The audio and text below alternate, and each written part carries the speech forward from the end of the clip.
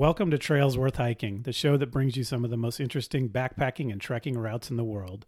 In the first part of the show, we describe the natural and cultural historical context of a multi-day hiking trail. Then we tell you what it's like to hike the trail and how you can do it. On this episode, we describe a trail that has everything pretty much that you'd want in a great backpacking route. It has alpine lakes, pine forest, mountain meadows, glacially carved valleys, a deep, lush river canyon, soaring granite peaks, and even a rejuvenating hot spring days away from a trailhead.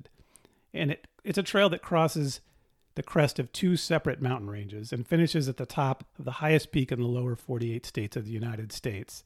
It's a trail as beautiful and as challenging as they come. The High Sierra Trail on this episode of Trails Worth Hiking.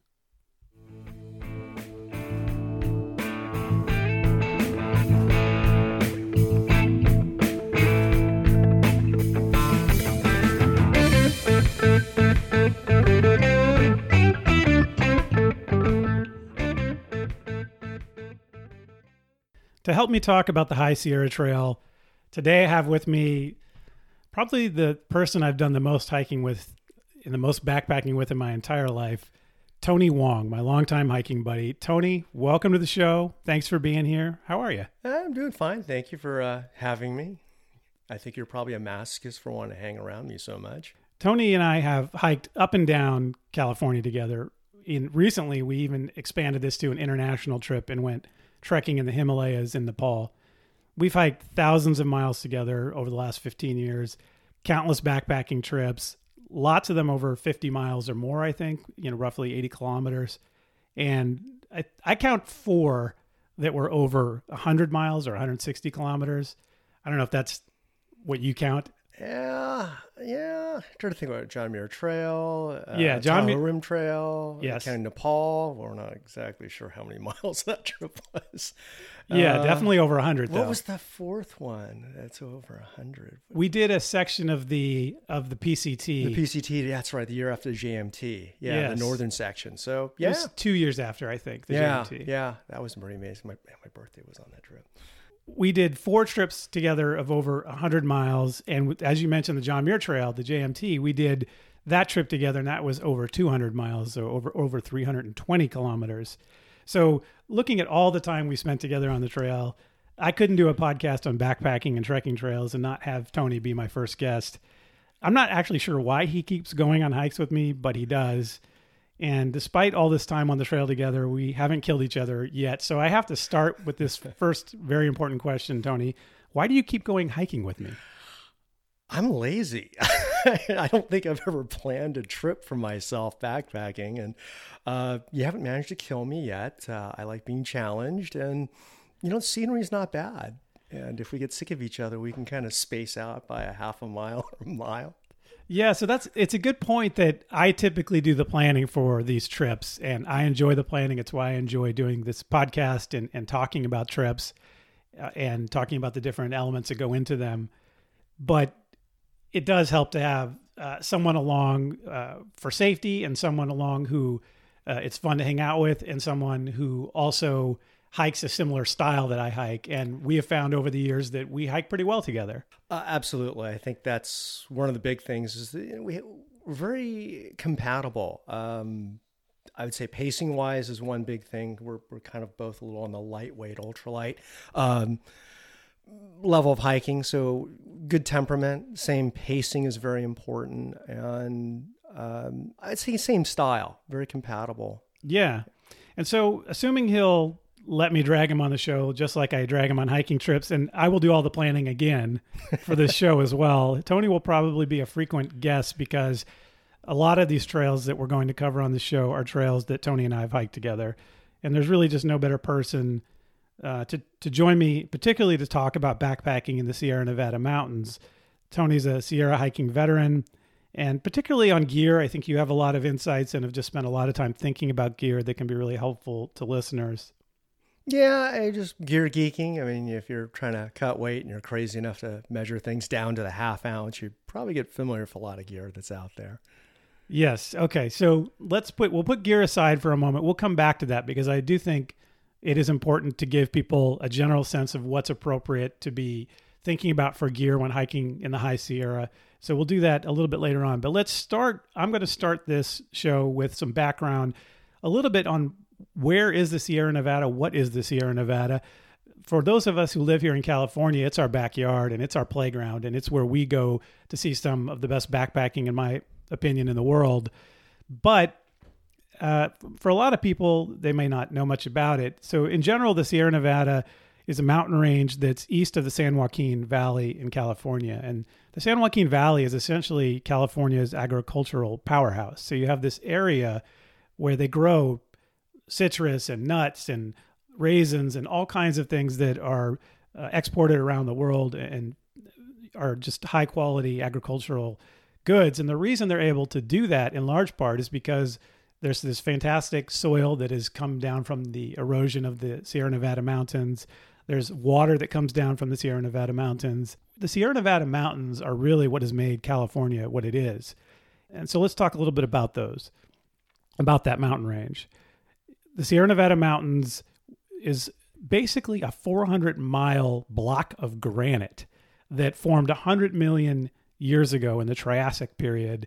And it's the way granite is formed, it's an igneous rock. And what that means is it's molten and it's formed underground and it hardens underground, unlike volcanic stuff that comes to the surface. And so you have molten rock that hardens underground, and then ultimately it gets pushed up. And things here in the west coast of the United States get pushed up because you've got a subduction zone. You've got continental plate at the Pacific, the end of California clashing with the next plate over. So you've got this one plate going under another, and it's pushing the rock up. And so the igneous granite that's formed 100 million years ago comes to the surface. And that happened about 4 million years ago, where there was an uplift and this granite was exposed. And what exposed it was erosion by glaciers. And then once the granite came to the surface, obviously it has been heavily shaped by glaciers as well, which gives it gives the Sierra Nevada some of its most fantastic features, its amazing valleys and peaks. One thing to keep in mind about the Sierra Nevada is they're angled in a particular way. They rise slowly from the west, and so they are a gradual rise in the west, and then they reach the crest in the eastern side of the Sierra Nevadas, and then there's a very steep escarpment in the east that drops off pretty severely. So it's almost two different kinds of mountain ranges when you come from the west versus when you come from the east. The trail that we're going to be talking about today covers the entire range, essentially from west to east, and so it gives you an experience of all of that, and also has the addition of a second part of the crest that we'll talk about that goes through the southern part of the Sierra, so you actually have two ranges to cross. So, Tony, you've been to the eastern Sierra Nevada and seen that escarpment from Highway 395, from Lone Pine and places like that. How do you think about the way the Sierra Nevada feels in the western side versus how it feels in the east? It's very different. Kind of on the eastern side, they kind of got screwed. What I mean by that is with all the moisture that gets pulled out of the mountains, you get all that rainfall. Really on the western side, it's very green. You get to the eastern side, it is, very deserty in some ways, very arid. Sure. Yeah. So the eastern Sierra Nevada is desert. And as you get to the very southern end, it kind of feeds into the Mojave Desert. So you're right. There's a rain shadow there. Yeah. And you have a high desert. It's on the east. And so what the way it affects backpacking is that from the west, you have more gradual climbs uphill. And on the east, it's just a really steep climb to get anywhere. But the advantage of some trails that start on the east is that you get into the high country very quickly. One thing also, as I mentioned, is that this is really, the Sierra Nevada is really the water for California. It's the primary water source for most of California, and it drains west to San Francisco Bay, which really wouldn't be there without it. San Francisco Bay is the confluence of two major rivers, one of which comes from the Sierra Nevada. So let's talk now about where this hike is. The High Sierra Trail is in Sequoia National Park. Tony, do you know why Sequoia National Park is actually there? No idea. I just kind of go where you tell me. Okay. So what if I told you that Sequoia National Park arose as a result of a plan to create a socialist utopia? A utopia. Okay. Well, don't you feel like it's a utopia when you go there? It's beautiful, but no, I don't think it's a utopia. Okay. So let me tell the story of this. There's a guy named Lawrence Gronlund. He's an immigrant from Denmark. And in the 1880s, he was a leading socialist in America. In 1884, he wrote a book called The Cooperative Commonwealth. And this book was essentially a model for collective progressive settlement. I don't know, maybe think of it like an early model for doing a commune or something. And he was trying to replace Marx's sort of class struggle idea with the deliberate cultivation of cooperation.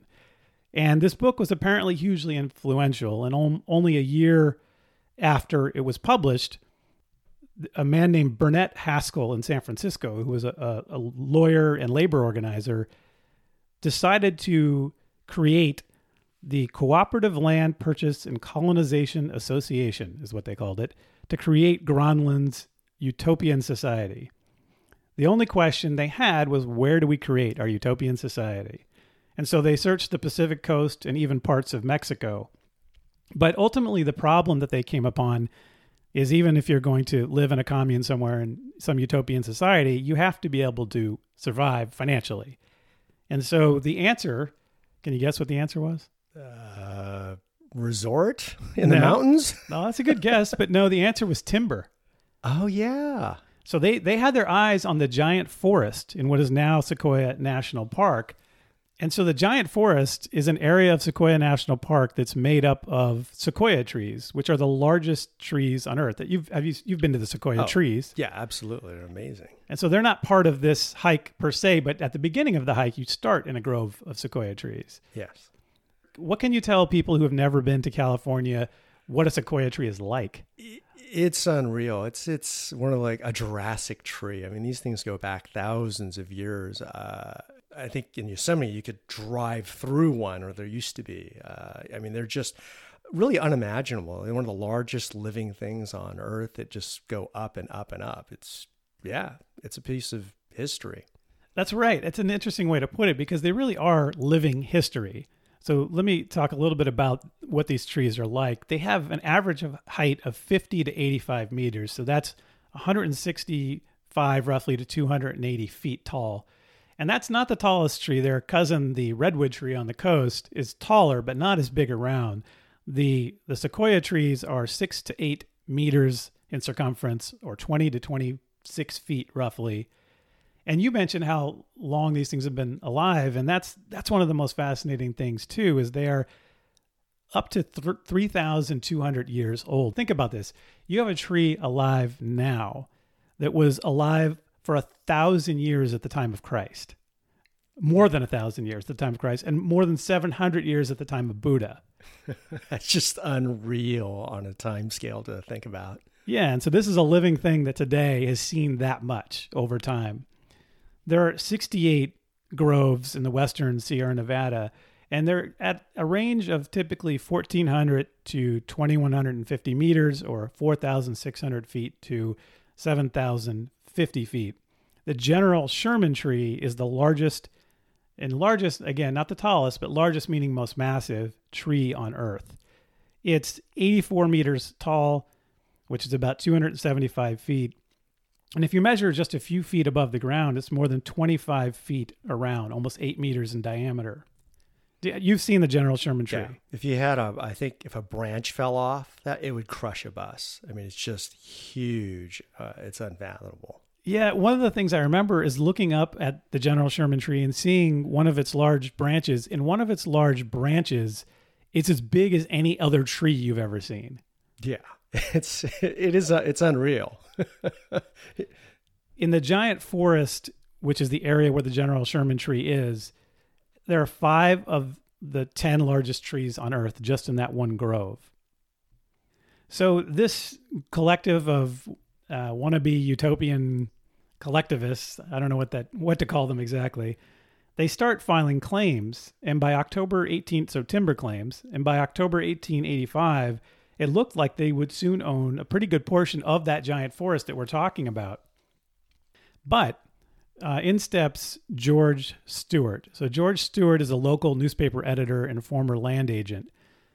And he saw the size of these claims. These people were claiming huge swaths of these forests, and he got concerned. And he had advocated for years for protecting the Sequoia and its watersheds, and thought basically that this was a corporate plot, that some timber company was taking over or some other kind of big corporate entity.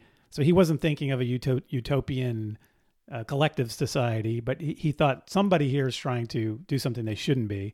And he alerted the land office of a potential fraud. And as a result, the land office suspended all claims pending an investigation to figure out what was going on. So this is in 1885, but the colonists decided to move forward while the claim was pending. And so in 1886, only a year later, 160 members had moved to the foothills of the Sierra Nevada below the giant forest, and they established what was called the Kaweah Colony. Kaweah is a name of a local river. It's a native word that supposedly means, "Here I rest." I think there's some dispute as to what it actually means, but that's one translation. So in October 1886, starting from their base in the foothills, they start building a road up to the giant forest. So they're going full speed ahead. They don't have the claim yet, but they're going full speed ahead.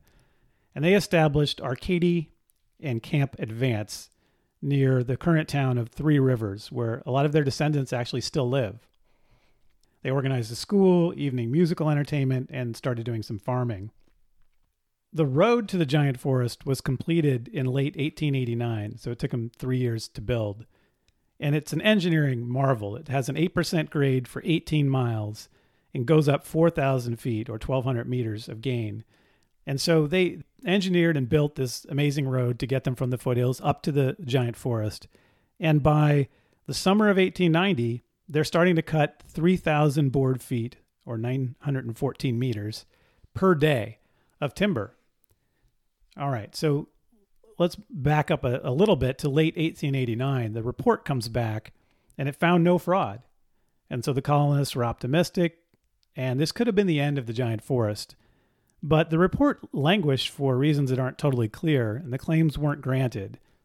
Meanwhile, George Stewart, the newspaper editor and former land agent, he wasn't done. He went straight to congressmen and to General William Vandiver, who was a congressman at the time, and asked him to introduce a bill to create a park containing certain of the sequoia groves, which didn't actually include the giant forest, but included other sequoia groves. And that legislation was quickly passed and signed by President Benjamin Harrison. So in September 1890, because of this guy's efforts, because of George Stewart, Sequoia National Park was born. So Tony, in September 1890, how many national parks did the United States have? No idea. 3, 4, none? Those are all good guesses, but the answer is 1. Sequoia was the first national park in California, and it was the second nationwide. Do you know what the first was? No. Yellowstone. Oh, okay. Yeah, so Sequoia was only the second. This is a brand new system, essentially. Lucky timing-wise that these trees weren't all cut down before they had this system.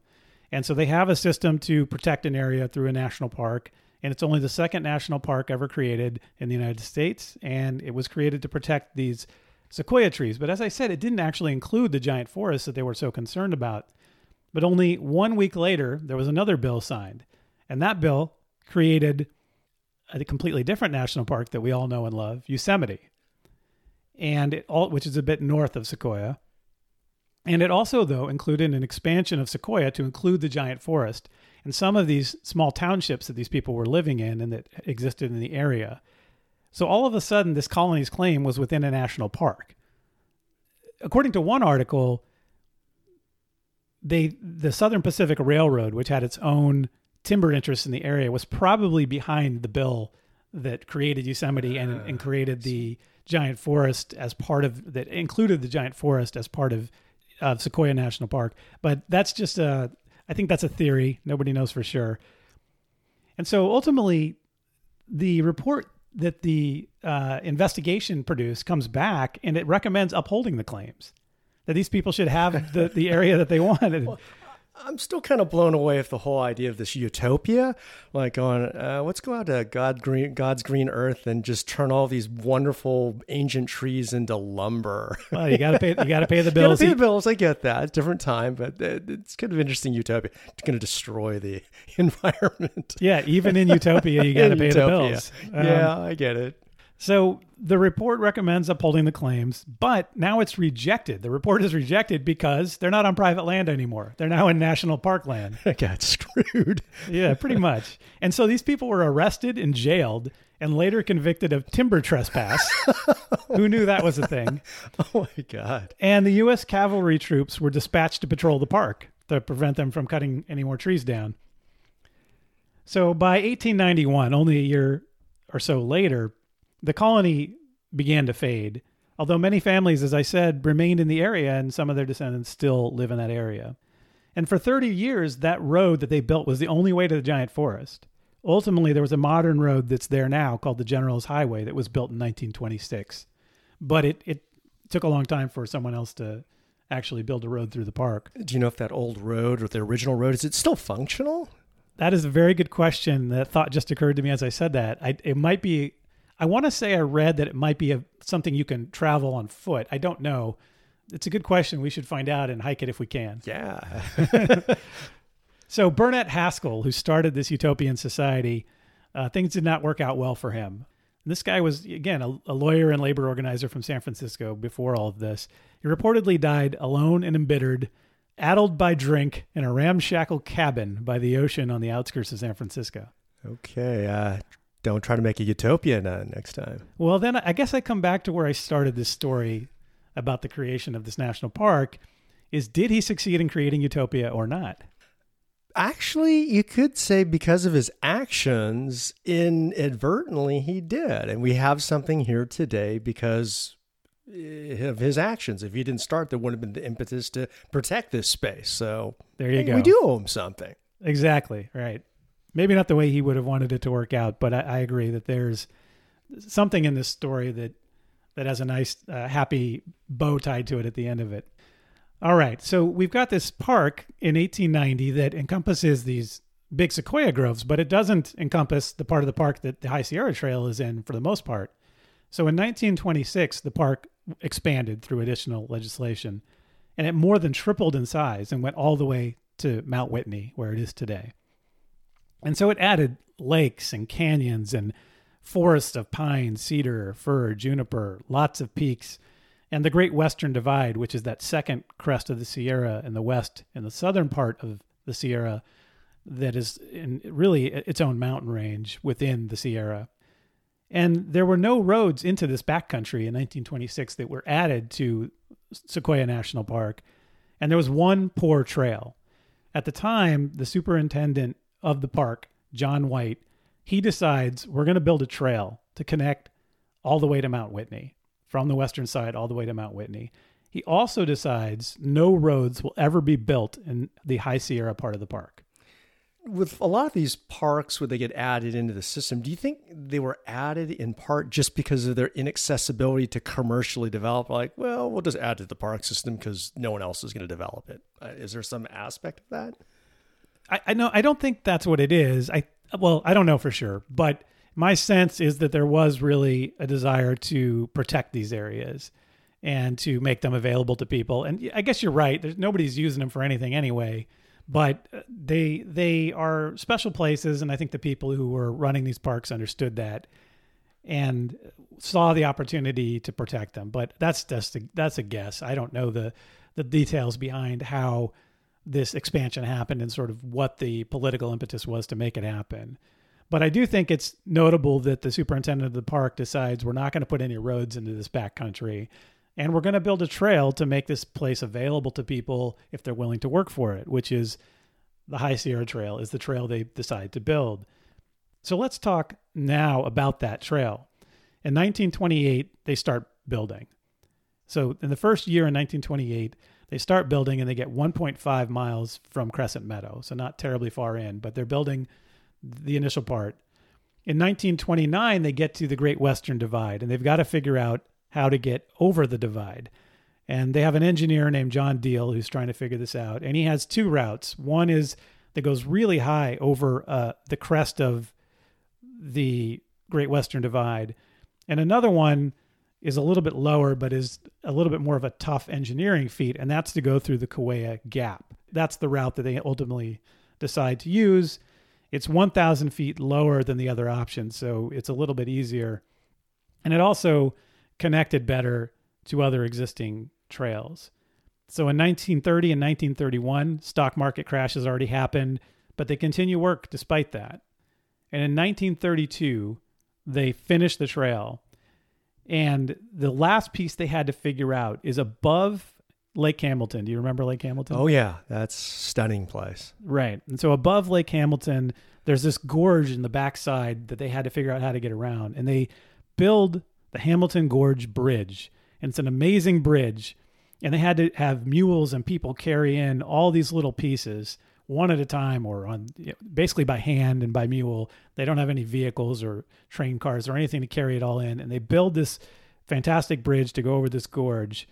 Let me ask you this question, Tony. Do you remember hiking over a fantastic bridge? I don't remember. I'm like, that bridge is not there. It would have been nice, but I wasn't there. Exactly. And so in 1937, it's wiped out by an avalanche. Oh, man. And so there is this is still a difficult place for them to get around, this gorge that's in the back of Lake Hamilton.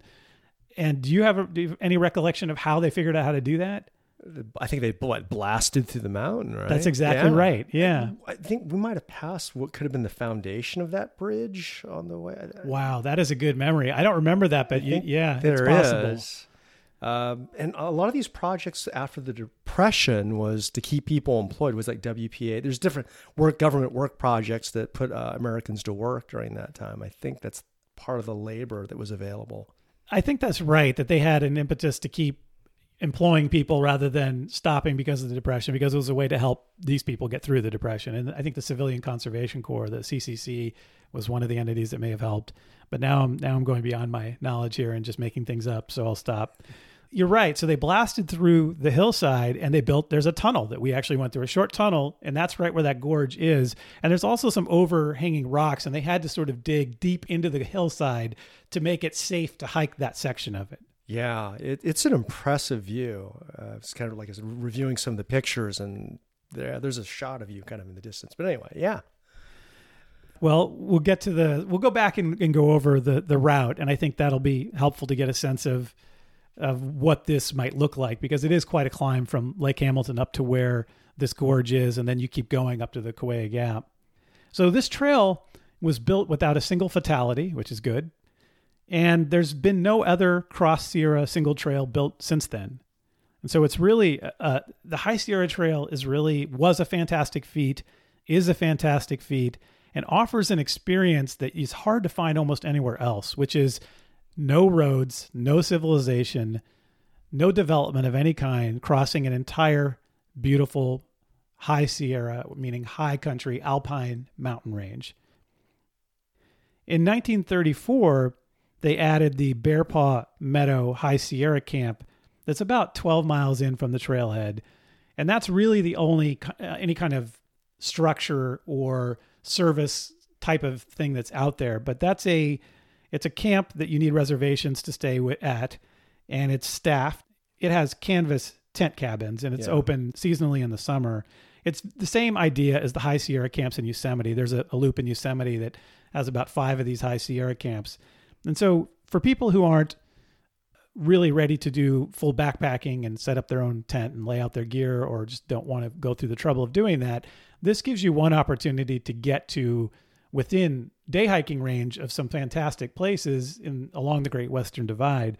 So for example, if you go out to the High Sierra camp there, the Bear Paw Meadow, you could day hike up to Lake Hamilton. You could even day hike up to the Kaweah Gap and have a view into the big arroyo, a big, beautiful valley.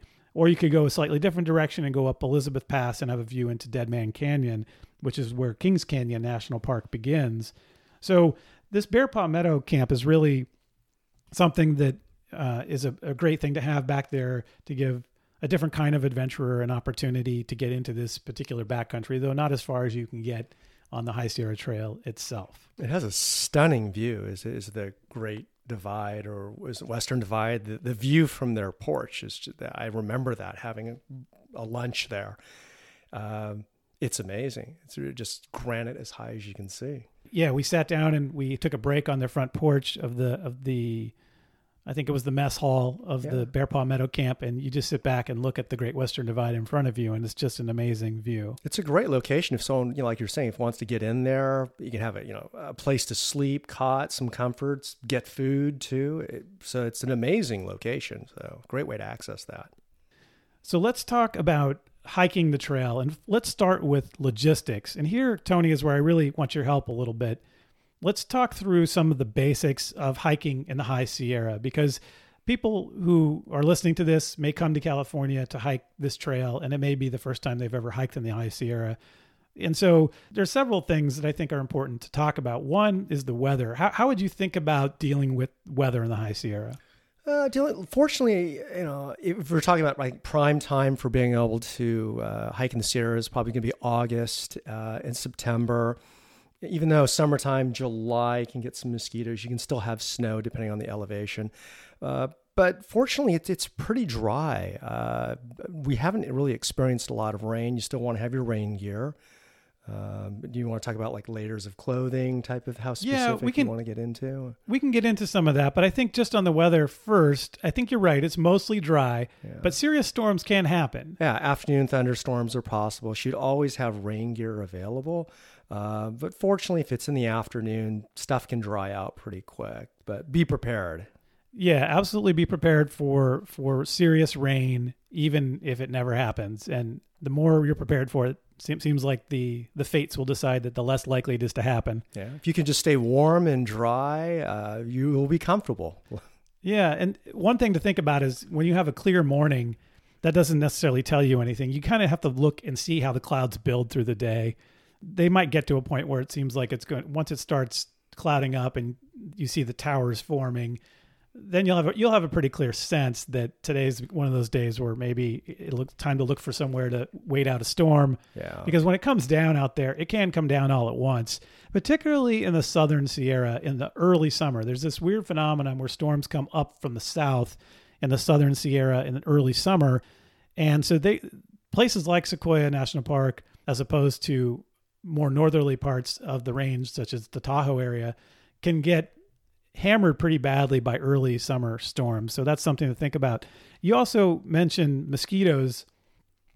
That's definitely something that's a concern in the Sierra. People are often surprised at how bad the mosquitoes can be. And there's a couple of things I would say there. One is that they happen early season, and people will say, well, what does early season mean? And that can change, right? Yeah. It depends on how much snow there was. I kind of tend to look at the season is delayed because it's higher in elevation, where maybe in July you might go down lower. You go, oh, it's sunny, it's super warm, but it's really kind of spring up there. Things are thawing out. That's exactly right. So you could be at one part of the trail and have no mosquitoes at all where you set up camp, because it's a part of the trail where the mosquitoes may have already done their thing and sort of dispersed and finished mating and all of that. And so if there was water there a month ago, but it's dry now, the mosquitoes are probably gone. But then you hike the next day and you camp 2,000 feet higher up, you could be in a horrible swarm of mosquitoes if that area has just recently thawed and there's puddles everywhere. Yeah. That's why I think August and September is really kind of that perfect time to be in the Sierras, because you've kind of eliminated some of the snow, kind of melted, which means mosquitoes have gone away. And you're probably further enough into the season that you're not going to probably get snowed on in August and September.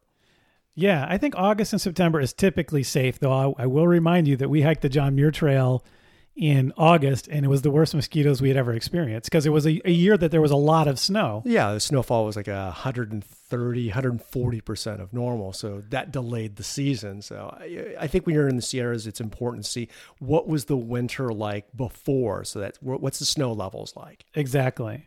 And so the other thing that we just talked about, how there might be mosquitoes at one elevation and there might not be at another, I think that's another important thing to think about in the Sierra, is the massive elevation changes you can experience in a day. Yeah, and you can also use that elevation or some of the topography to protect yourself from mosquitoes, like campsite selection. You want to be away from the water. If it is an area of mosquitoes, if you're up on a ridge line, you get a little more breeze going through. You can help it mitigate some of that based on site location or camp selection.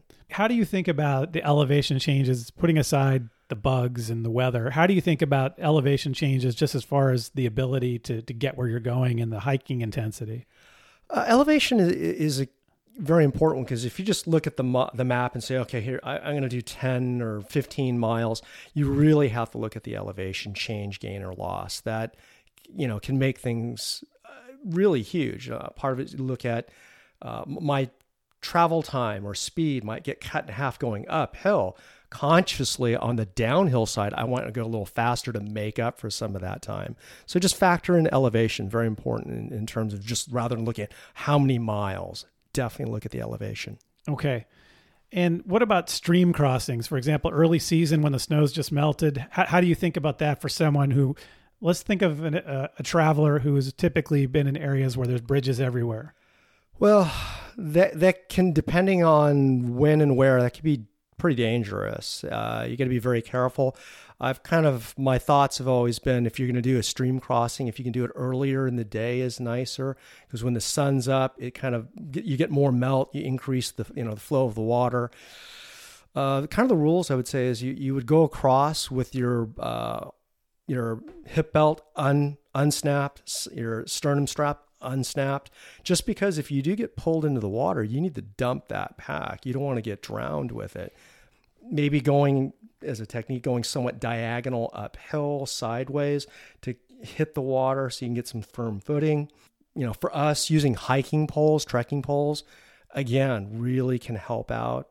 Sometimes you can even lock arms and go across and, provide stability to each other. Yeah, and the trekking poles can be great because it can give you 3 points of contact with the ground. So you can have both trekking poles in front of you upstream and both feet down, and then you can move 1 foot at a time. Yeah. And that way you always have 3 points of contact and you're a lot safer.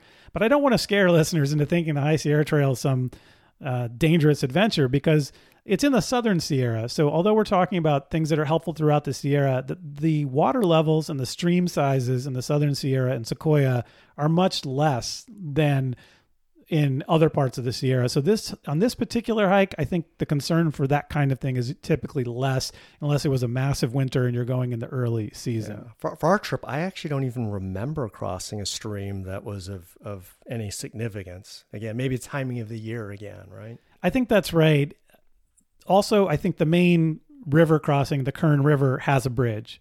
So there's really, it's not a huge issue, but I do think it's worth mentioning. If people go in early season, water can be something to think about. Okay, so we've talked about mosquitoes. What about other animal concerns? And I'll just mention the one that is sort of lingering in the background that's always on everybody's mind. People worry about bears when hiking in the Sierra Nevada. What is your take on bears? Yeah, when I talk to people, about backpacking and they're not in backpackers themselves, and the number one question I always ask is, what about bears? Oh my God, bears. I think bears, they don't want to have anything to do with us. At least the bears that we have here in the Sierras, they don't want to be around you. We've seen them a few times, but a lot of times they just want to take off and be left alone. It's just not a concern, really. I've run into them sometimes when they are attracted to food that I'm storing. And so that's the main thing. I think you're right. They're not interested in you. And so if you are separate from your food and your food is stored away from you, the bear is going to be more interested in trying to figure out how to get into your food. And they're not really a danger for the most part to you. Obviously, if you ended up to by some bad accident to end up between a mother and its cub, that could be dangerous. Just like if you were an animal between a human mother and her young child, she would be pretty upset. But in general, bears are not a threat to your safety. The bigger threat is to your food. Yes. I think going with that, we're actually more of a threat to the bears. I mean, if they get used to eating our food, because if we don't store it properly, they end up they're smart. They figured, hey, people, food. They sometimes get put down because being used to people being careless with their food. So we're kind of more of a danger to them. But yeah, I don't think they're a danger to us. If just be respectful. Well, for someone who's not come to the Sierra before, what's the food storage situation? Food storage situation is in the Sierras. Often you have to have a bare canister, which can be often a plastic or like a Lexan plastic or sometimes carbon fiber cylindrical canister that you have to put your food in. And since bears really don't have thumbs, they can't really open it up. It just makes sure that they can't get the food. They can just bat it around. And, it keeps them safe, keeps you fed. That's right. And so you can buy these online or places like REI. You can also rent them from the Park Service. So bear can is a must when hiking in the Sierra. It's required. There are bear boxes along the High Sierra Trail at some of the campsites. So there are places where the Park Service has put in larger food storage containers, but you are still required to carry. I wouldn't count on them being available depending on where you're going to end up that night. That's right. Plans change. It gives you more flexibility to not count on them, but it gives you extra security if they're there. One thing I'd probably mention along with that, if someone has not been accustomed to hiking with a bear canister, it does take up extra space in your pack. So you probably would have to account for maybe a little bit bigger pack than you might be used to accommodate for that size. Okay. So when backpacking in the Sierra, what should people be thinking about as far as water, as far as making sure that the water they drink is not going to give them some bacteria or problem for them, cause a problem for them? I think it's pretty easy today.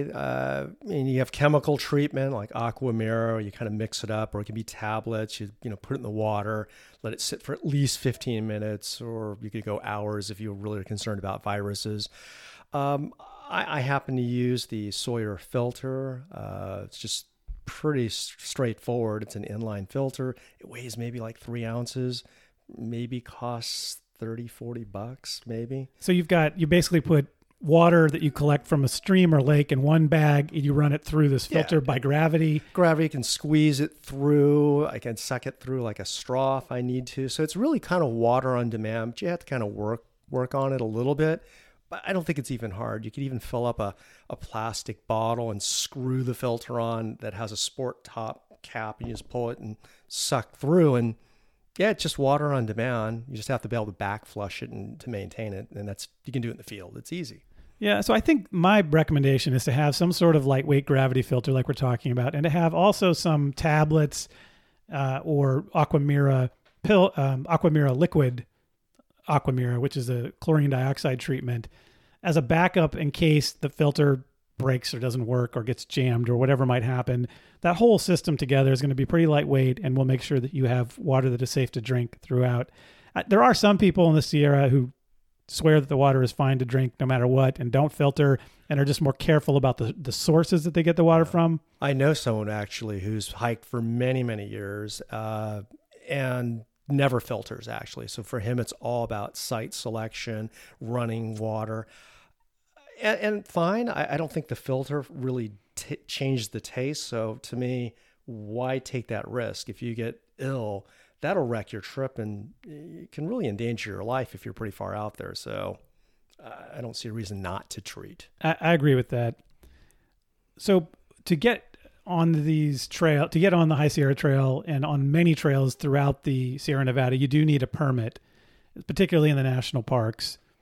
And so that's something to think about. We'll talk about the specifics on Sequoia, but in general, if you're going to hike in the High Sierra, definitely think about getting a permit. We talked about water, but one of the things that kind of goes with that is where you set up camp. In the High Sierra, unlike a lot of parts of the world, you can camp wherever you want. And that gives you a lot of flexibility in how far to hike each day. Really, the only limitation is where is there a water source so that it's obviously much easier to camp near a stream or a river or a lake because then you have water on demand. Although you could always take water in sufficient supply and move on if you want to hike further and just use that same water that evening, which is another option in certain areas. But in general, you have a lot of freedom as far as camping in the High Sierra. Yeah, you do. But one thing, The Sierras oftentimes has a lot of water, and I think most trails are put there in relationship to where's the water. Right. Water is life. That said, looking at the map, knowing where you're maybe going to camp, you're generally going to want to say, hey, I want to be near a lake, a stream. It just makes life easier, and it's something kind of pretty to see at the same time. Dry camping you can do, but it's a lot of work to carry all that extra water. I thought you just camp near the flush toilets, right? You know. So I raised that because I think people are going to wonder, who haven't done this kind of backpacking before, or maybe haven't been in the High Sierra where there are no facilities of any kind. Where do you go to the bathroom? It's actually pretty easy. You're going to dig yourself a cat hole. I mean, you go off the trail, you want to get away. You dig your hole. It's like 6 inches deep. I don't know, like 4 inches wide. You leave your little deposit, you bury it back up, stick a flower or a rock on top of it, move on. Exactly. I won't go into more detail there, but just be aware that that's the general principle. All right. So there are some ranger stations in the High Sierra associated with these parks, but my experience is sometimes, I won't say sometimes, most of the time, there's nobody there. Yeah, I would not risk my life, gamble my life on that station. We just really haven't seen them open. One other thing I would mention about the High Sierra is because the Sierra Nevada is in California, where the climate is fairly dry compared to most mountain ranges, there is the ability to do cross-country travel, meaning off-trail, in lots of the High Sierra, where you can just hike from, let's say the trail goes north-south and you want to go to a lake that's a mile to the west. If you have a good map, you can usually do it without there being any trail. There's not going to be too much underbrush getting in your way most of the time. Obviously, the terrain can be steep, and that's something to be thinking about. But it's really, I don't know if it's unique, but it's really, in my experience, unique that there is such easy cross-country travel, although still cross-country travel is very difficult. Yeah, well, I think what's nice about it is, I haven't myself done a lot. I think, maybe we've done once or twice, but you're above tree line, right, in a lot of areas, and that makes it a lot easier to say, look at the topo, I want to go to that particular lake, so your navigation is a lot easier. Slower going, I mean, I like trails, because you can just fly. It's just brain dead easy. Yeah, that's true. The few times that we've done cross-country trips, I think it's been more than once or twice. One of them I remember in particular was by accident, where we were we couldn't follow the trail anymore. We ended up on descending some cliffs that were not fun. Yeah, wait, which trip that was in the Emigrant Wilderness, going down from Chewing Gum Lake to Bear Lake. Right, yeah. Fun times, getting lost. All right. And so you can use the availability of cross-country travel to go hike peaks, to go to some lakes that aren't on your main trail, or to some basins where there may be multiple lakes. And there are opportunities to do that on this trip and throughout the High Sierra. And that gives you an opportunity to do a layover day if you want. For example, you could camp at the same location for 2 nights and spend a day exploring a basin or hiking to the top of a peak or doing something like that gives you an extra adventure within your adventure. Yeah, and I think for those people who really enjoy that solitude, one of the aspects that's nice is that you may end up at a lake or a place that you go realize, I might be the only person who visits this place for this entire week or month. That's right. And he does give you that really wilderness feeling to do these kinds of side trips. Let's switch gears now and talk about basic gear that you need for a High Sierra trip. And let me start by saying you can look this up online and get 100 different gear lists. It's easy to figure out a gear list. So I think just from our perspective, we'll talk through some of the basics to be thinking about and not go into too much on specifics. And so if you just look up a 3-season mountain backpacking gear list, that's going to be sufficient for the High Sierra, right? Yeah, it's not hard, I think, particularly in the Sierras. It's fairly forgiving because, again, the weather's pretty dry for the most part, but always be prepared for rain. We've discussed already bear cans and filters and food and water. So let's move on past that to talk about, first, you need a pack, right? Yeah, absolutely. What should people get? I don't mean brand, but in general. Right. In general, so what I would say, though, is you want to get a pack, buy the pack last, probably would be, I think, the suggestion. Why buy it last? Because if you get a big pack, you're going to find a way to fill it, and it's just going to be miserable. So just get all of your gear first, then find that pack that fits it. But it's got to be comfortable. If you are thinking of doing a long hike, I would highly recommend, take it out on a couple weekend trips. Make sure it doesn't chafe or rub.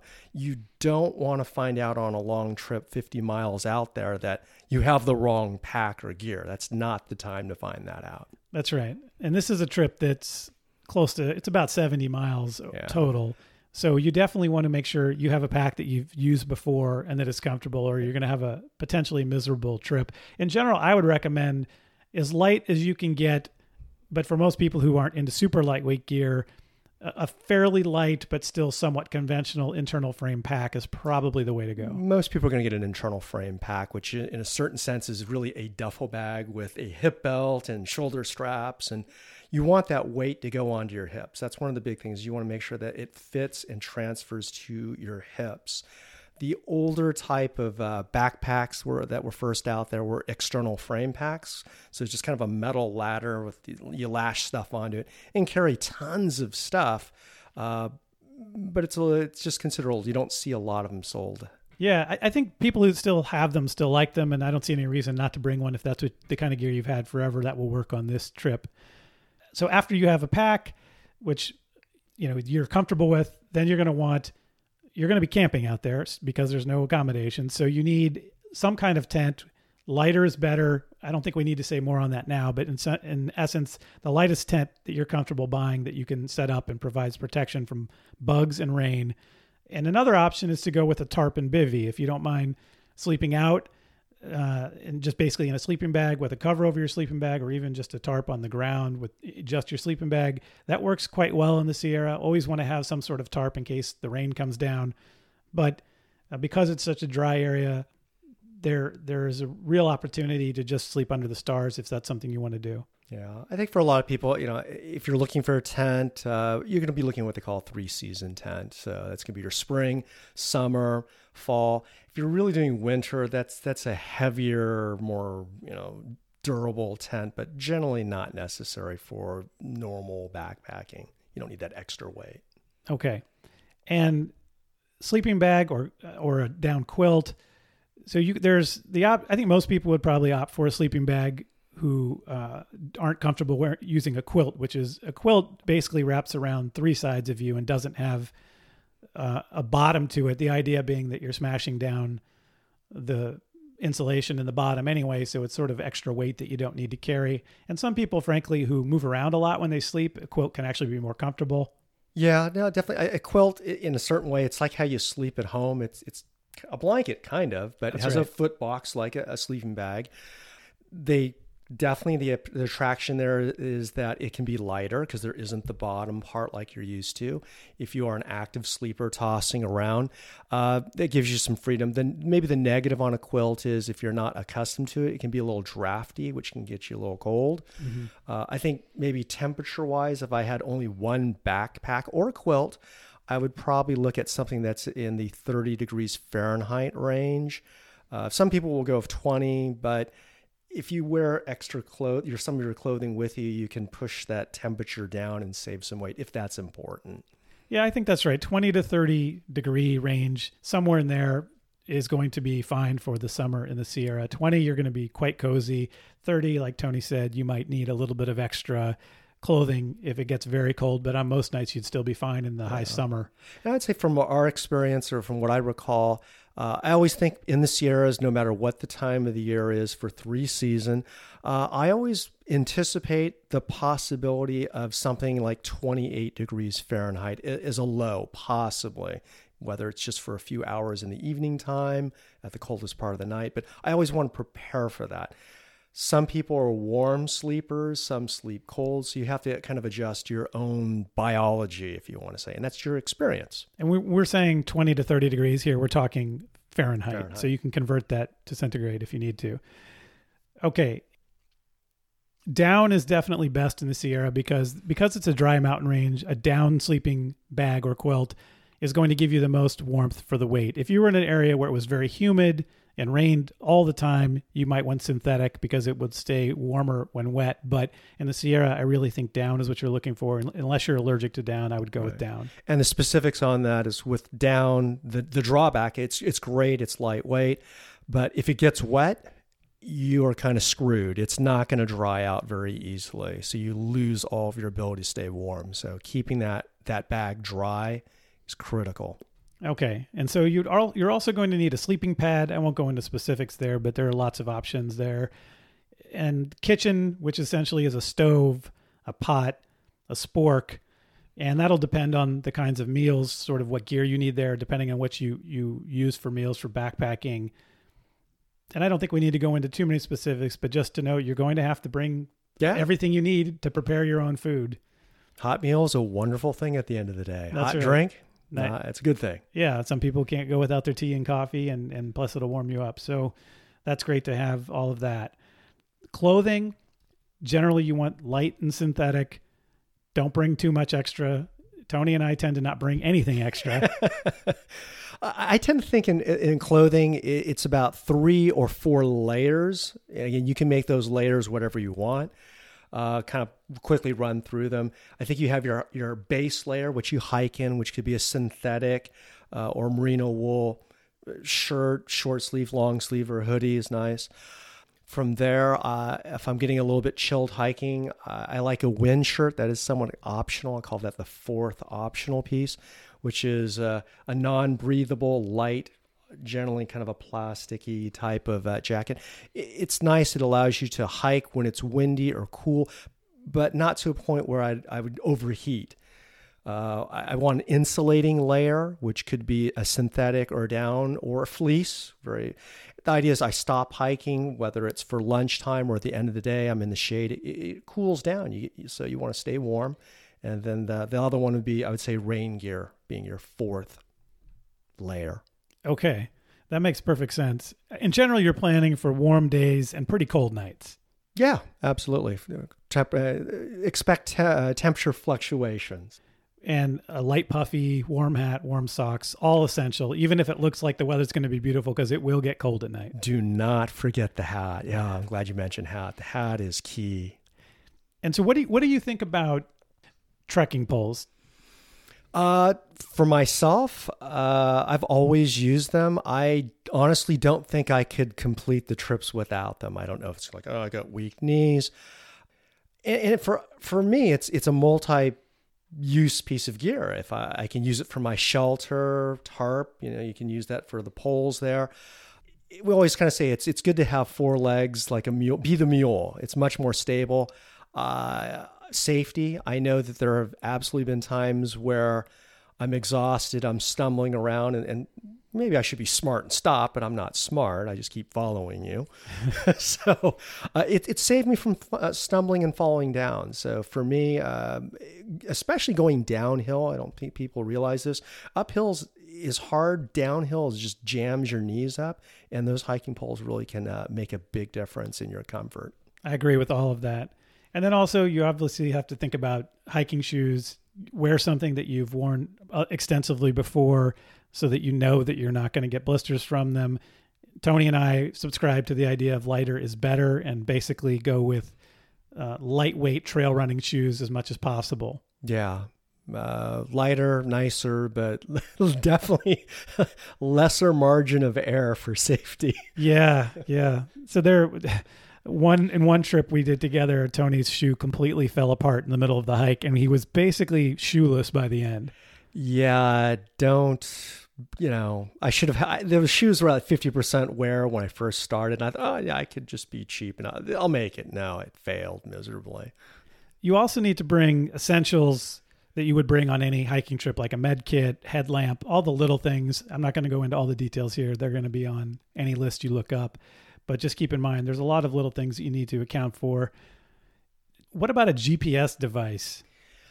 I've never had one. I think GPS, it depends. If you're following a trail, I don't necessarily think it's necessary because, at least in the Sierras, they're very well marked trails because they are traveled pretty heavily.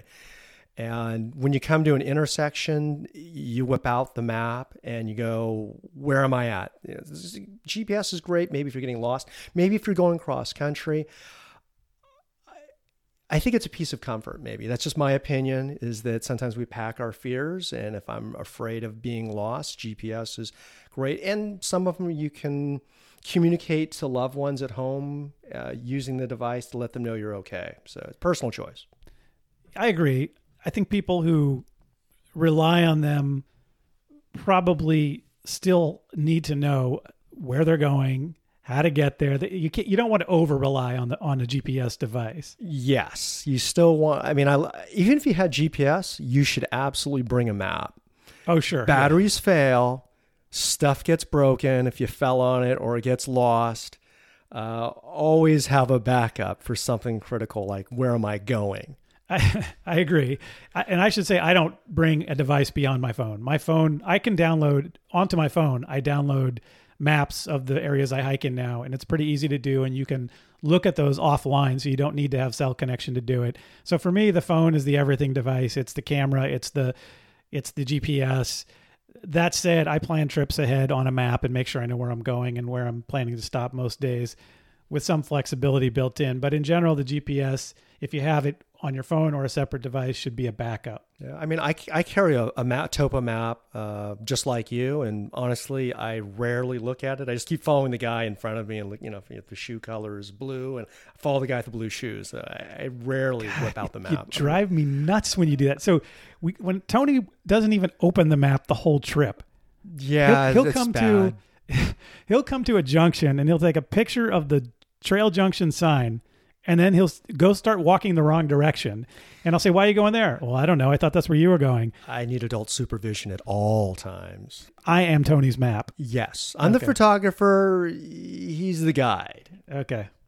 So let's shift gears now and talk directly about the hike, the High Sierra Trail, the hike that we're here today to talk about. Why should someone do this hike? And let me put it in these terms. If I'm going to go all the way to California in the Sierra Nevada, shouldn't I hike the John Muir Trail? I think the John Muir Trail is amazing, but the High Sierra Trail, it can be done in a shorter period of time, which is nice. Interestingly, you have to tell me if this is true. I think the reason we took the trip is that you couldn't get a permit for Mount Whitney. So you thought, hey, if I hike 70 miles, they'll let me up on the mountain for free without a permit. Is that true? Yeah, it might have been. I don't even remember at this point, but that sounds right. That sounds like something I would do. Know how crazy your host is. Yes. So I agree with you. It's a shorter hike, so it's about 70 miles total, and the John Muir Trail's 211 plus the downhill from Whitney, about 220 total. And so it's much shorter, but that makes it something you can do in 1 week. Absolutely. I think the accessibility and doing something like the John Muir Trail, a lot of people will take 20, 22 days of doing 10 miles a day. So this certainly gives you that Sierra experience. You still get the top of Mount Whitney, which is the tallest mountain in the lower continental United States. And it's just beautiful. Yeah. It's one of the things, it's less crowded. It's, you were mentioning the permit issue. So to get a permit going from the east side is hard because of the Mount Whitney lottery. It's impossible to get permits. The other thing is the John Muir Trail, it's impossible to get permits for. Yes. I mean, the John Muir Trail is amazing, but it's you and lots of other people. I mean, that's an aspect of it. So right. So if you want solitude, this trail, once you get over the Kaweah Gap, it is really remote all the way until Crabtree Meadow, where you hook up with the John Muir Trail people. I want to say probably on one of after going across the Kaweah Gap and down the Arroyo, I think we saw 2 people all that one day. I think that's right. I still remember it. This was crazy teeth. This was 13 years ago, and I remember still the people we came across on that day. That is bizarre to me. Yeah. Memories. That's how striking the memories can be of these trips. And as you mentioned, it's just as beautiful, if not more, than the John Muir Trail. So you're not missing anything at all in that respect. And there's one more feature that I think makes the High Sierra Trail worth all of it, worth all the trouble. Which is? The hot bath in the middle of the trip. Yeah. When we were first, the hot springs. Yeah, there's a hot spring along the Kern River in the middle of this hike. So you are basically 30 miles, roughly 50 kilometers from a trailhead, and you can take a wonderful hot bath next to a beautiful river in a glacial canyon. Okay, yeah, it wasn't what I thought it would be. When I first, we were hiking, and it was just a long, arduous day getting there. I had visions of like being a snow monkey, this round, natural pool of hot water, and it's a fence, 3 sides fenced in with a concrete trough. Yeah. It does have some algae. There's a rubber cork with some cloth. You jam into this pipe that actually brings the water to the hot spring. So looking at it, it was like this great disappointment. But man, when I was in that thing just soaking, it was the best ever. Totally agree. It doesn't look like much, but once you get in, you're in heaven. Oh. All right. So permits. You have to reserve the trailhead in advance if possible. Walk-ups are possible, but they're not guaranteed because 60% of the permits go to reserved people who make reservations, I should say. And then the remaining 40% are available for walk-ups, but you never know if you'll get one. So you have to have extra time if you're planning to get a walk-up in case you don't get it the first day you try. And you'd really need to be there a couple days in advance to get walk-up permits because they're available the day before, and you'd probably want to be camping even the night before that. Yeah, unless you're retired and you have lots of free time. If you're making a special trek out to California, get the permit. Okay, the permits are available in March for the summer season, and that can change, so always check the park website for the latest rules. So we've talked about this being a summer hike. What's the window for this hike? The window for the hike, I guess it could be as early as July. I haven't been out there. I'd say July on the early side to September, maybe early October. But, like I said, August, we've done a lot of ours during August, September, I think is always best. I think August and September are the high season, and they're really the best weather to be out there. September is great if you can do it because you have less people because kids who are in school are no longer out there. So if you want some solitude, September can be after Labor Day, can be great.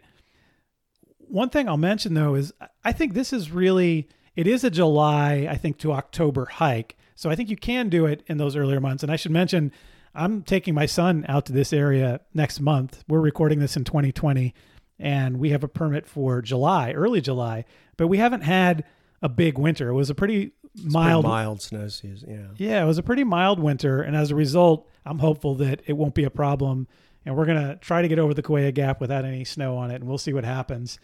Yeah, check with the rangers. I mean, if you're planning the trip, maybe just before, call the rangers. They're really good about giving you any information they know about the conditions out there. I will absolutely do that.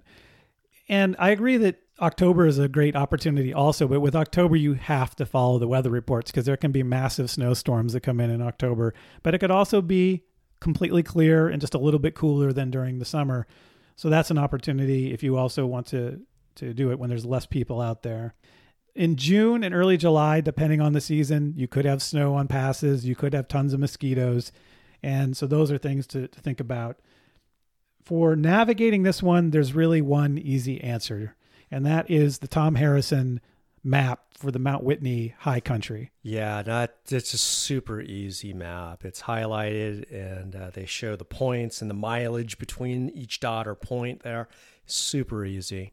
And it covers, this one map covers the entire trail, which is pretty great for a trail that covers 70 miles of high mountain country to have one map so you don't have to be flipping between pages. You can just fold the map differently as you go from day to day. So let's talk about before the trip, what you need to be doing.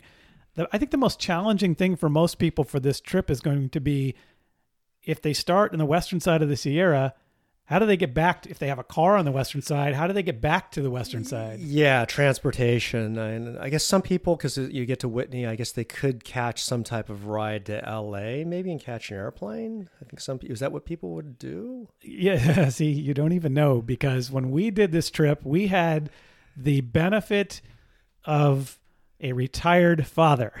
Yes, we had the kind of a limo-ish kind of experience. Yes. The Pendry Express. So my father, who's retired, picked us up on the eastern side of the Sierra and drove us all the way back, which was about a 7-hour drive, all the way back over the Sierra and back to our car on the western side. So if you can find somebody who is willing to shuttle you, a retired relative who you can pay and take out to dinner, you might have a great opportunity there to get back as a shuttle. But if you don't have that, there are other options. One is you could have two cars. If you had multiple people hiking, you could leave one car on the east and then drive to the west, hike the trail, and then come back around to pick up your car on the west. So two cars, even though it's an extra day essentially to do the shuttle for this hike, it's worth it. And two cars is probably a great option. There are shuttles and buses. So as you mentioned, if you're coming in to LAX or to SFO, if you're coming into the San Francisco or LA, the two major cities closest, you can use public transportation. But again, you have to build in a lot more time to do that. And there's obviously the expense.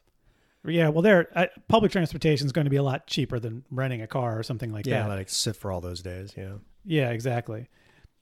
Getting there from LA is probably 5 hours or so to the western starting point. From San Francisco, I think it's a little longer, maybe 5.5. The major city you go through from San Francisco on the way is Fresno. Coming from LA, you end up going through Visalia and Three Rivers, the small town that we mentioned. Three Rivers actually today is kind of an artist-centric area. It had an artist colony in the 1960s. And so that's something maybe to stop and see if the studios are open. I think the best option when you get up to into the park is to spend the night before at Lodgepole Campground. Yeah. I don't think, it's nice to have time to acclimate, have some downtime, get used to it. Otherwise, it's just going to be a long day. If you drive there, hit the trail, and just hike out for 6 or 5 hours, that's a long day. Yeah, I agree. I think to acclimatize, you really do want to have one night up there. And you've got this option of there's several campgrounds in the area, but I think Lodgepole is closest to Crescent Meadow where the trail starts. There's a permit office there. There's a grocery store. The General Sherman Tree and the giant forest grove that we mentioned is in between Lodgepole and the trailhead. So I think it's worth it. If you're going to go all the way to Sequoia, go see the giant forest. Yeah. I mean, it was something to kind of kick back and enjoy while we're in camp. It's not like you're bored to death there. There are things to do. Yeah, exactly. And again, if it's worth the time. So I would make time, get there a day early, camp at Lodgepole, see the giant forest. And then the next day you have a full day of hiking ahead of you, starting out at Crescent Meadow. One thing to possibly plan for is when you get to the other side, whatever your situation, you may want to think about what you're going to be doing for accommodations there. A couple of options. One is Whitney Portal Campground, right at the other entrance where you're going to come out as your exit, has campsites typically available. And I think when we did this trip, we actually got a campsite there. Well, yeah, we planned on 7 days of hiking and we did this in 4. So yeah. We had a couple days extra hanging out there, waiting for our ride. We didn't hang out. I think our ride showed up the next day. I think we only spent 2 nights the night we got there. Yeah. And then my dad, day and a half. And then my dad showed up and we spent one more night. So he didn't have to turn around that same day. Yeah. But if you can plan out the timing, you could reserve a campsite. If not, you could show up and hope that one's available. If not, you can get down to Lone Pine, which is the nearest town, and there are motels there. And onward transportation. You can take buses from Lone Pine to Mojave, to LA, back over to the western side. There's ways to get from there. You can arrange a shuttle to pick you up at Whitney Portal. I think also, while I don't generally recommend hitchhiking anywhere, I think this hitchhike is not a bad one from Whitney Portal to Lone Pine because it's exclusively hikers. It's hikers. There's that's the only reason to be up there. You're hiking. So yeah, they're coming down. I'm sure you can pick up a ride. No problem. So we've mentioned a couple times that this is about a 70-mile hike. I've seen a lot of different numbers, but they're all in the ballpark of around 72 miles total, which is about 116 kilometers from Crescent Meadow to Whitney Portal. If you look up the distance of this hike, you'll find a lot of sources that say the hike is 63.5 miles or somewhere in the 62 or 60 range. Now, why are they saying that? I'm guessing that they're not accounting for coming down off the top of Mount Whitney. Yeah, which is a kind of a crazy thing to do because You get to, so the technical end of the High Sierra Trail, as well as what is technically the end of the John Muir Trail, is the top of Mount Whitney. But you get to the top of Mount Whitney, you still have 11 miles downhill of walking to get back to a trailhead. Yeah, you got to get off the trail back to your civilization. Yeah, nobody's going to pick you up on a helicopter up there. There's no tram to take down. Yeah, just because it says it ends somewhere, don't think that's the end of your trip. Right. So all in, you're looking at just over 70 miles or around 115 or 16 kilometers. And you mentioned that we did this trip in 4 days, but really, how long should this trip take? Well, again, on pacing, if you're sane or normal, maybe 10 miles a day. 7 days is very, very reasonable, I think, for a traditional backpacker, 10 miles a day. And I should mention that we took this trip early on in our evolution of becoming lightweight backpackers. Yeah. And as a result, we actually packed food for 7 days, but it only took us 4. So we were going faster than we had in past years because we were using equipment that allowed us to travel quicker. And we just didn't have great estimates of how long things would take. We were also pushing it because we thought it was fun to hike late into the evening. But that was also the right call. If you're, plan to have extra food, right? Yes. Have plenty of food. If you end up early, no problem. You don't want the reverse. That's right. So I think 7 days is a good plan. And look, that'll probably give you a day to do a side trip. If you want to go, for example, at the Kaweah Gap, you could go explore the Nine Lakes Basin, or there are other places you can go along this trip. You could go up to Little Five Lakes out of or Big Arroyo. You could do lots of different things, or you could take a layover day at the hot spring and spend a lot of time chilling. Or if you just say, hey, I want a 2-hour lunch, exactly. Jump into a lake or a stream and just sun dry and just relax. It doesn't have to be, a death march. Exactly. So that's what I would plan. I would plan for a week and you can build in some cushion there. So let's talk about the itinerary of this trip. As we said, it's west to east, finishing in the Mount Whitney area, though not really at the top of Mount Whitney because you have to get off the mountain still. So it actually finishes at Whitney Portal. The High Sierra Trail starts at Crescent Meadow at Giant Forest, or next to Giant Forest. And it's at 6,850 feet, the High Sierra Trailhead. The trail, there's a sign there that marks the beginning of the trail. And the trail is well marked throughout, as you mentioned earlier, Tony.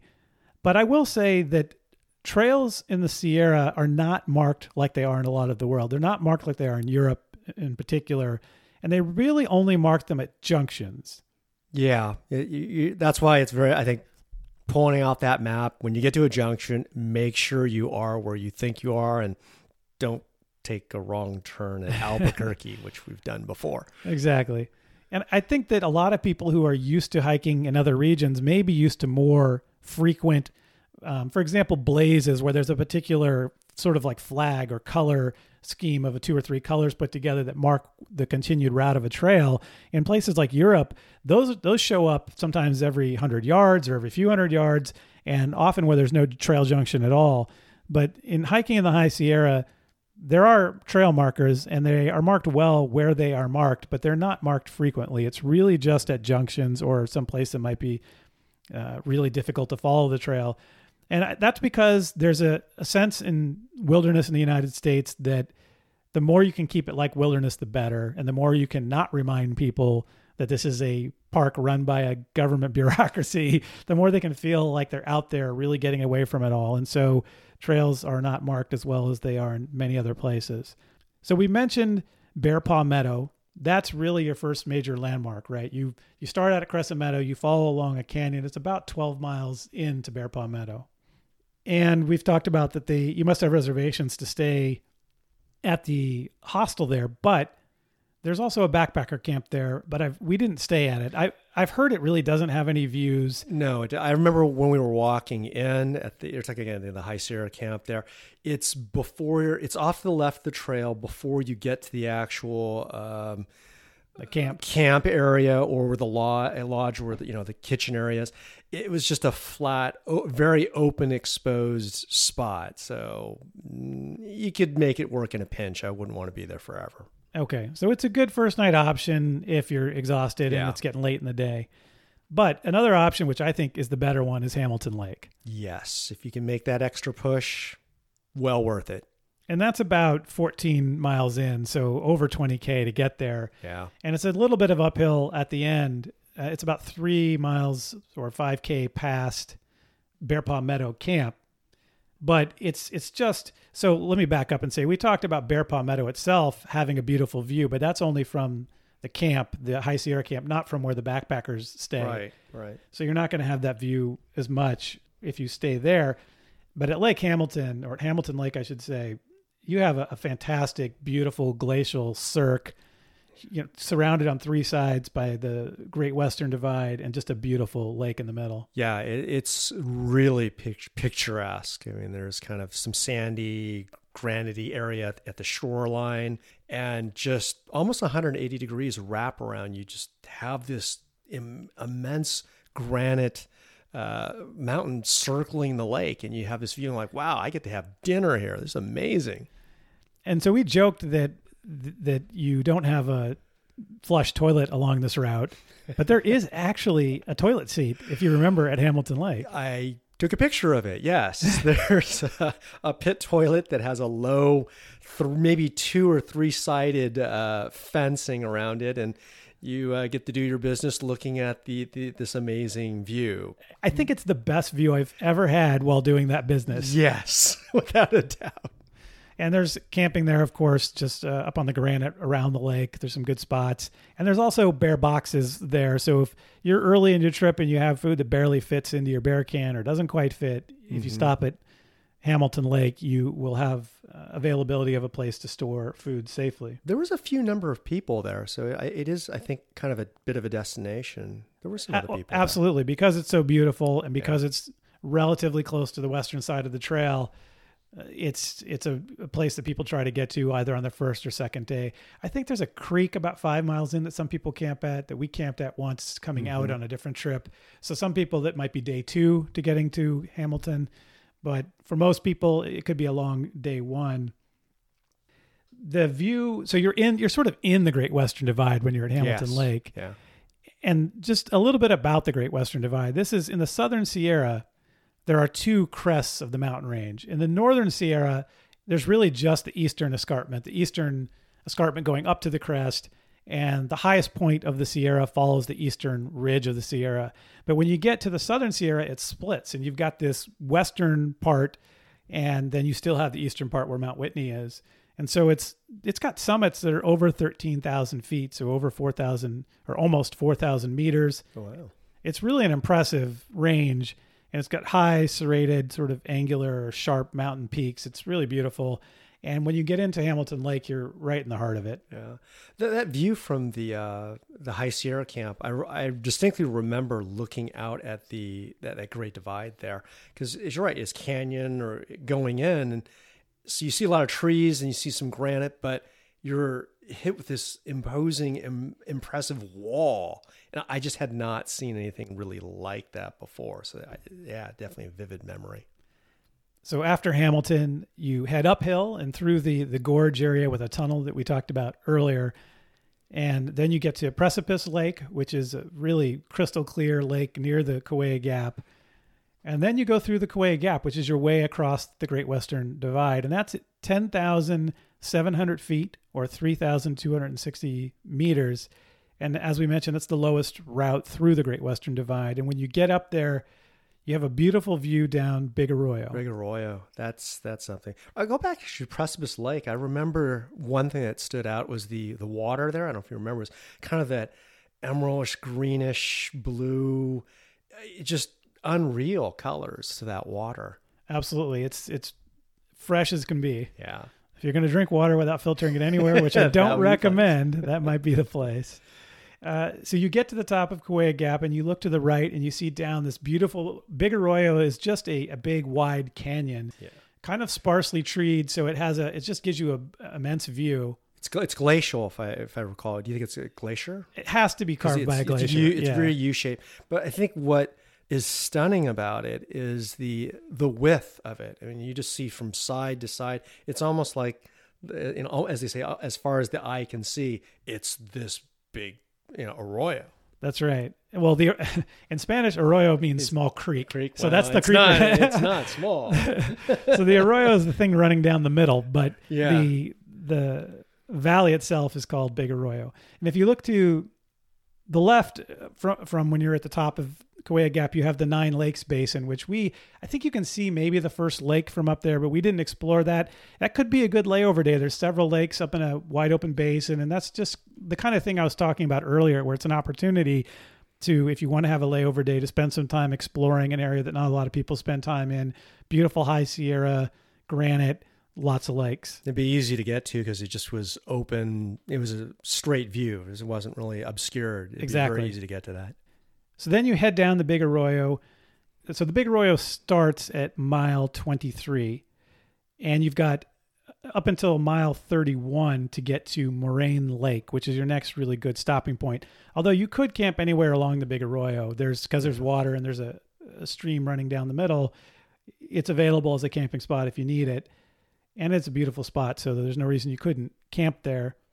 But as you go down the Big Arroyo, you then head uphill out of the Big Arroyo, and you end up on a plateau called the Chagupa Plateau. And that's where Moraine Lake is, which is a really beautiful, pleasant lake, has bear boxes, and that's at 9,300 feet, about 2,835 meters.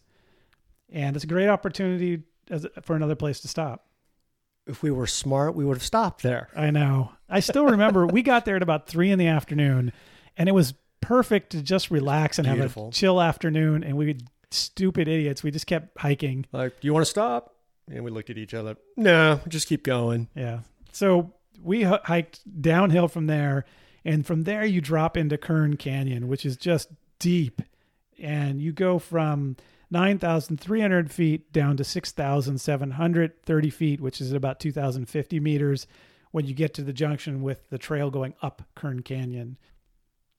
Kern Canyon has the Kern River running down the middle of it.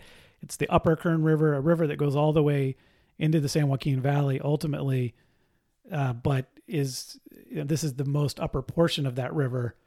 And again, it's another glacially cut feature. I think it was very U-shaped again. Exactly. It's deep. It's glacially carved. It's between the crests of the Eastern Sierra and the Great Western Divide. And it's really lush, surprisingly lush. Lots of trees and forest and underbrush. And it's just quiet and beautiful. Really a neat spot.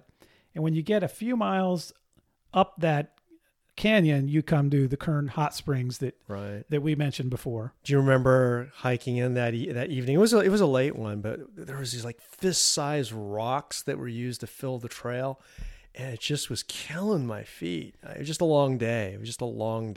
Yeah, the trail construction on that part when you hit the canyon was broken up granite, and it was hard on our feet for sure, especially at the end of a long hike. But once you get to Kern Hot Springs, you're on soft dirt. Duff, yeah. Yeah, and it's just easy walking at that point, slight uphill grade, but not much at all as you go up the canyon. And the hot spring has campsites with bear boxes that are close to where the actual hot spring is. So that's a great place to spend an evening and to enjoy the hot spring either in the evening or in the morning. From there, you go 9 miles up the canyon to Junction Meadow, which, as I said, it's a slow uphill, and you end up at about 8,080 feet, 2,463 meters, and that's at mile 46, roughly. It's a lightly forested area, kind of open with bear boxes. It looked like a really nice place to camp. Right. So, yeah, this is coming out of, that morning we'd spent time. We had a delayed start because we decided to, take advantage of the hot spring, and we were going up the switchbacks coming out of the Kern Canyon.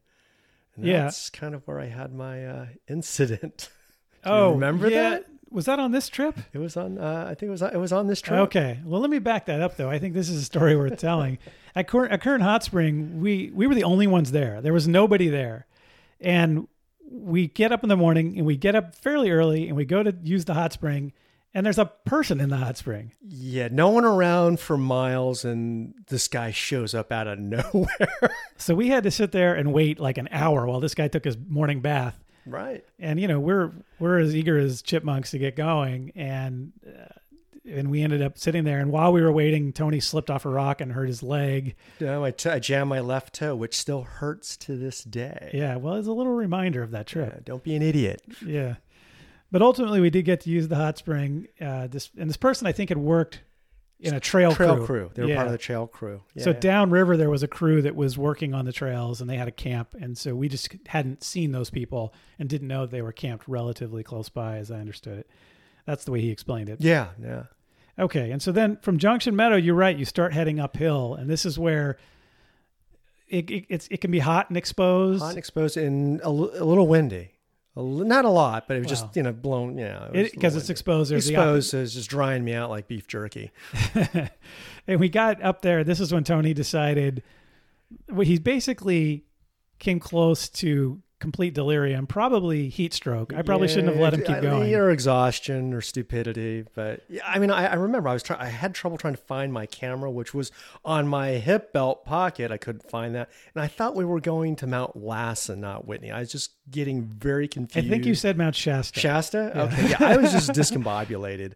And you were bleeding, nauseous. And you were bleeding out a bloody nose. Yeah, you were dripping blood out of your nose. And when we stopped on the trail, there was this stream going across the trail. Yes. We were getting water. I literally stumbled and fell on my face pretty much. And then we stopped for a little while where there's some horses that were there. Yes. And we gave you a chance to recuperate. And I remember specifically telling you we should probably just camp here. And you decided we should keep going. Right. Well, okay. So earlier you said, why do I keep hiking with you? And honestly, I would say this was the moment that sticks in my mind. Why? All right. And this is a good thing. I was nauseous. I was just not good. Okay. But us being kind of type A, pushing it, we want to get the miles in. I remember you specifically saying, hey, look, we're ahead of schedule. We have no reason. We can just chill and stay here. That says a lot, because knowing we both want to get to that goal, go really fast, but to not make, to give me that time. Now, on my part, I don't know, we spent maybe an hour, 45 minutes. I remember having a bar, drinking, laying down. Then I said, I'll just keep going. And honestly, I don't think I remember the last 3 miles after that. I was just looking at the ground, shuffling like an old man, using my hiking poles like a walker. It was a pretty stupid decision on my part. Well, it worked out in the end. So then the next major landmark is Crabtree Meadow, which we didn't camp at on this trip, but we did on the John Muir Trail. And that's at 10,660 feet, which is about 3,250 meters, and it's roughly mile 55. And so this is where things change a little bit. When you get into the Whitney zone, there's a new rule that applies. And what is that rule? You have to use a wag bag. Yeah, they used to have solar toilets out in these areas where they were pit toilets, where there was a solar thing that would essentially compact the waste in a way that they could remove it with helicopters at some point. But they decided that was too much trouble, which I understand.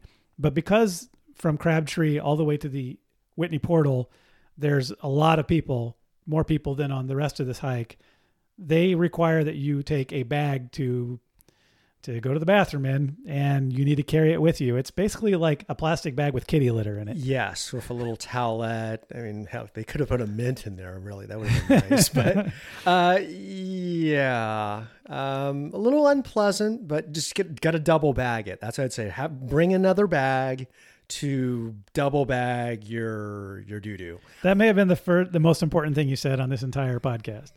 Yes, you don't want an explosion. No. So double bagging is a good idea. And so you can pick up, I think when you get to Crabtree, there's a place where you can pick up these wag bags. It was just a plastic tub, actually, with a lid, storage bin, and you just grabbed one and you popped it in your pack and you kept going. And as I said, or as Tony said, take more than one. Yeah. Okay. And so this is where the High Sierra Trail intersects with the Pacific Crest Trail going from Mexico all the way to Canada, and intersects with the John Muir Trail coming from Yosemite Valley all the way down to Mount Whitney. And so, again, there's going to be more people there than what you've seen on the rest of the trail. There's also bear boxes at this point. If you go past Crabtree, the next campsite, which is where we camped on the High Sierra Trail, is Guitar Lake, which is really, I think, a cool spot because it is a true alpine lake. It is really high up. It's got kind of sandy beaches and rocks, and there's no trees. You're above tree line at that point. Some little flat, scrubby grasses growing there. And just a neat lake, and it's in a beautiful setting in the shadow of Mount Whitney.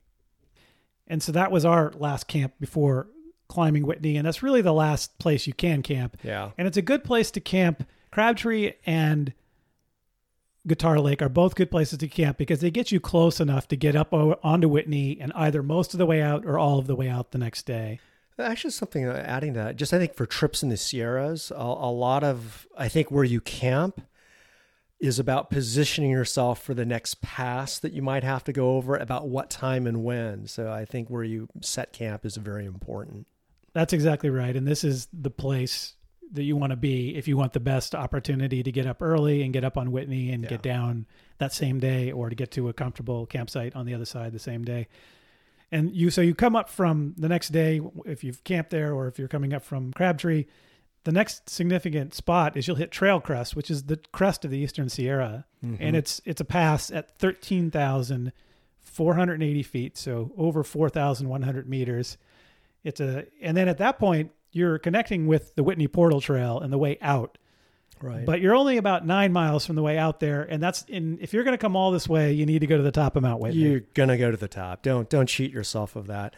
I will say, though, coming out of Guitar, one of my memories about that it was fairly, because you're in the shadow of the mountain, right? Yeah. It was fairly cold. So I remember we had our gloves on, maybe even rain jacket. We had to layer up, I think. Absolutely. Starting very early, though. We started very early. I don't know if it was 6 o'clock or 7. I think you want to start early because the weather at this altitude can be problematic later in the day. It's always good to get to a peak and give yourself lots of time to get off of it if things turn poorly.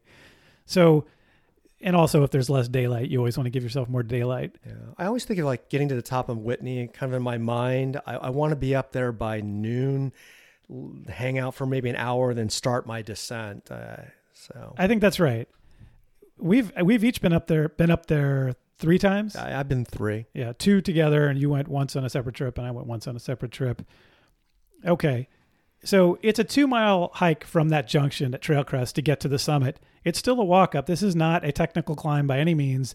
It's a busy trail. They issue lots of permits, and so even though they issue less permits than people apply for, there are a lot of people up there. And even if you're going up fairly early in the morning, you're still going to see a fair number of other hikers, mostly coming up from the eastern side, from Whitney Portal. When you get to the summit of Mount Whitney, you're at 14,494 feet. You are at the highest point in the lower 48 states of the United States, and that's 4,418 meters. And as Tony mentioned, if the weather's nice, spend some time up there. It's a beautiful spot where you can overlook the Great Basin and I'll see all the way into Death Valley to the east and see all the way across the Sierra to the west to the Great Western Divide. And getting there early does help, both because of weather and just less people. And it's a pretty big granite shelf. There's plenty of room to hang out up there. And there's even a little summit hut that they've built as an emergency shelter in case weather comes in. Right. I think maybe something to talk about here is the fact of elevation, the impact of elevation on your ability to function. It's not just looking at the topo map, say how many miles, right? Elevation. So part of it, I remember going up there. I'd never been that high before. That really was my first time. And things were slower. Just you're not going at, it might go, at lower elevation, I can hike 2.5 miles an hour or 2 miles. Not really, because that elevation really, you got to account for that. That's a really good point. And I think I've talked about this in talking to people about other hikes I've done where there's been high elevation. And it really changes the calculus of how far you can go per hour.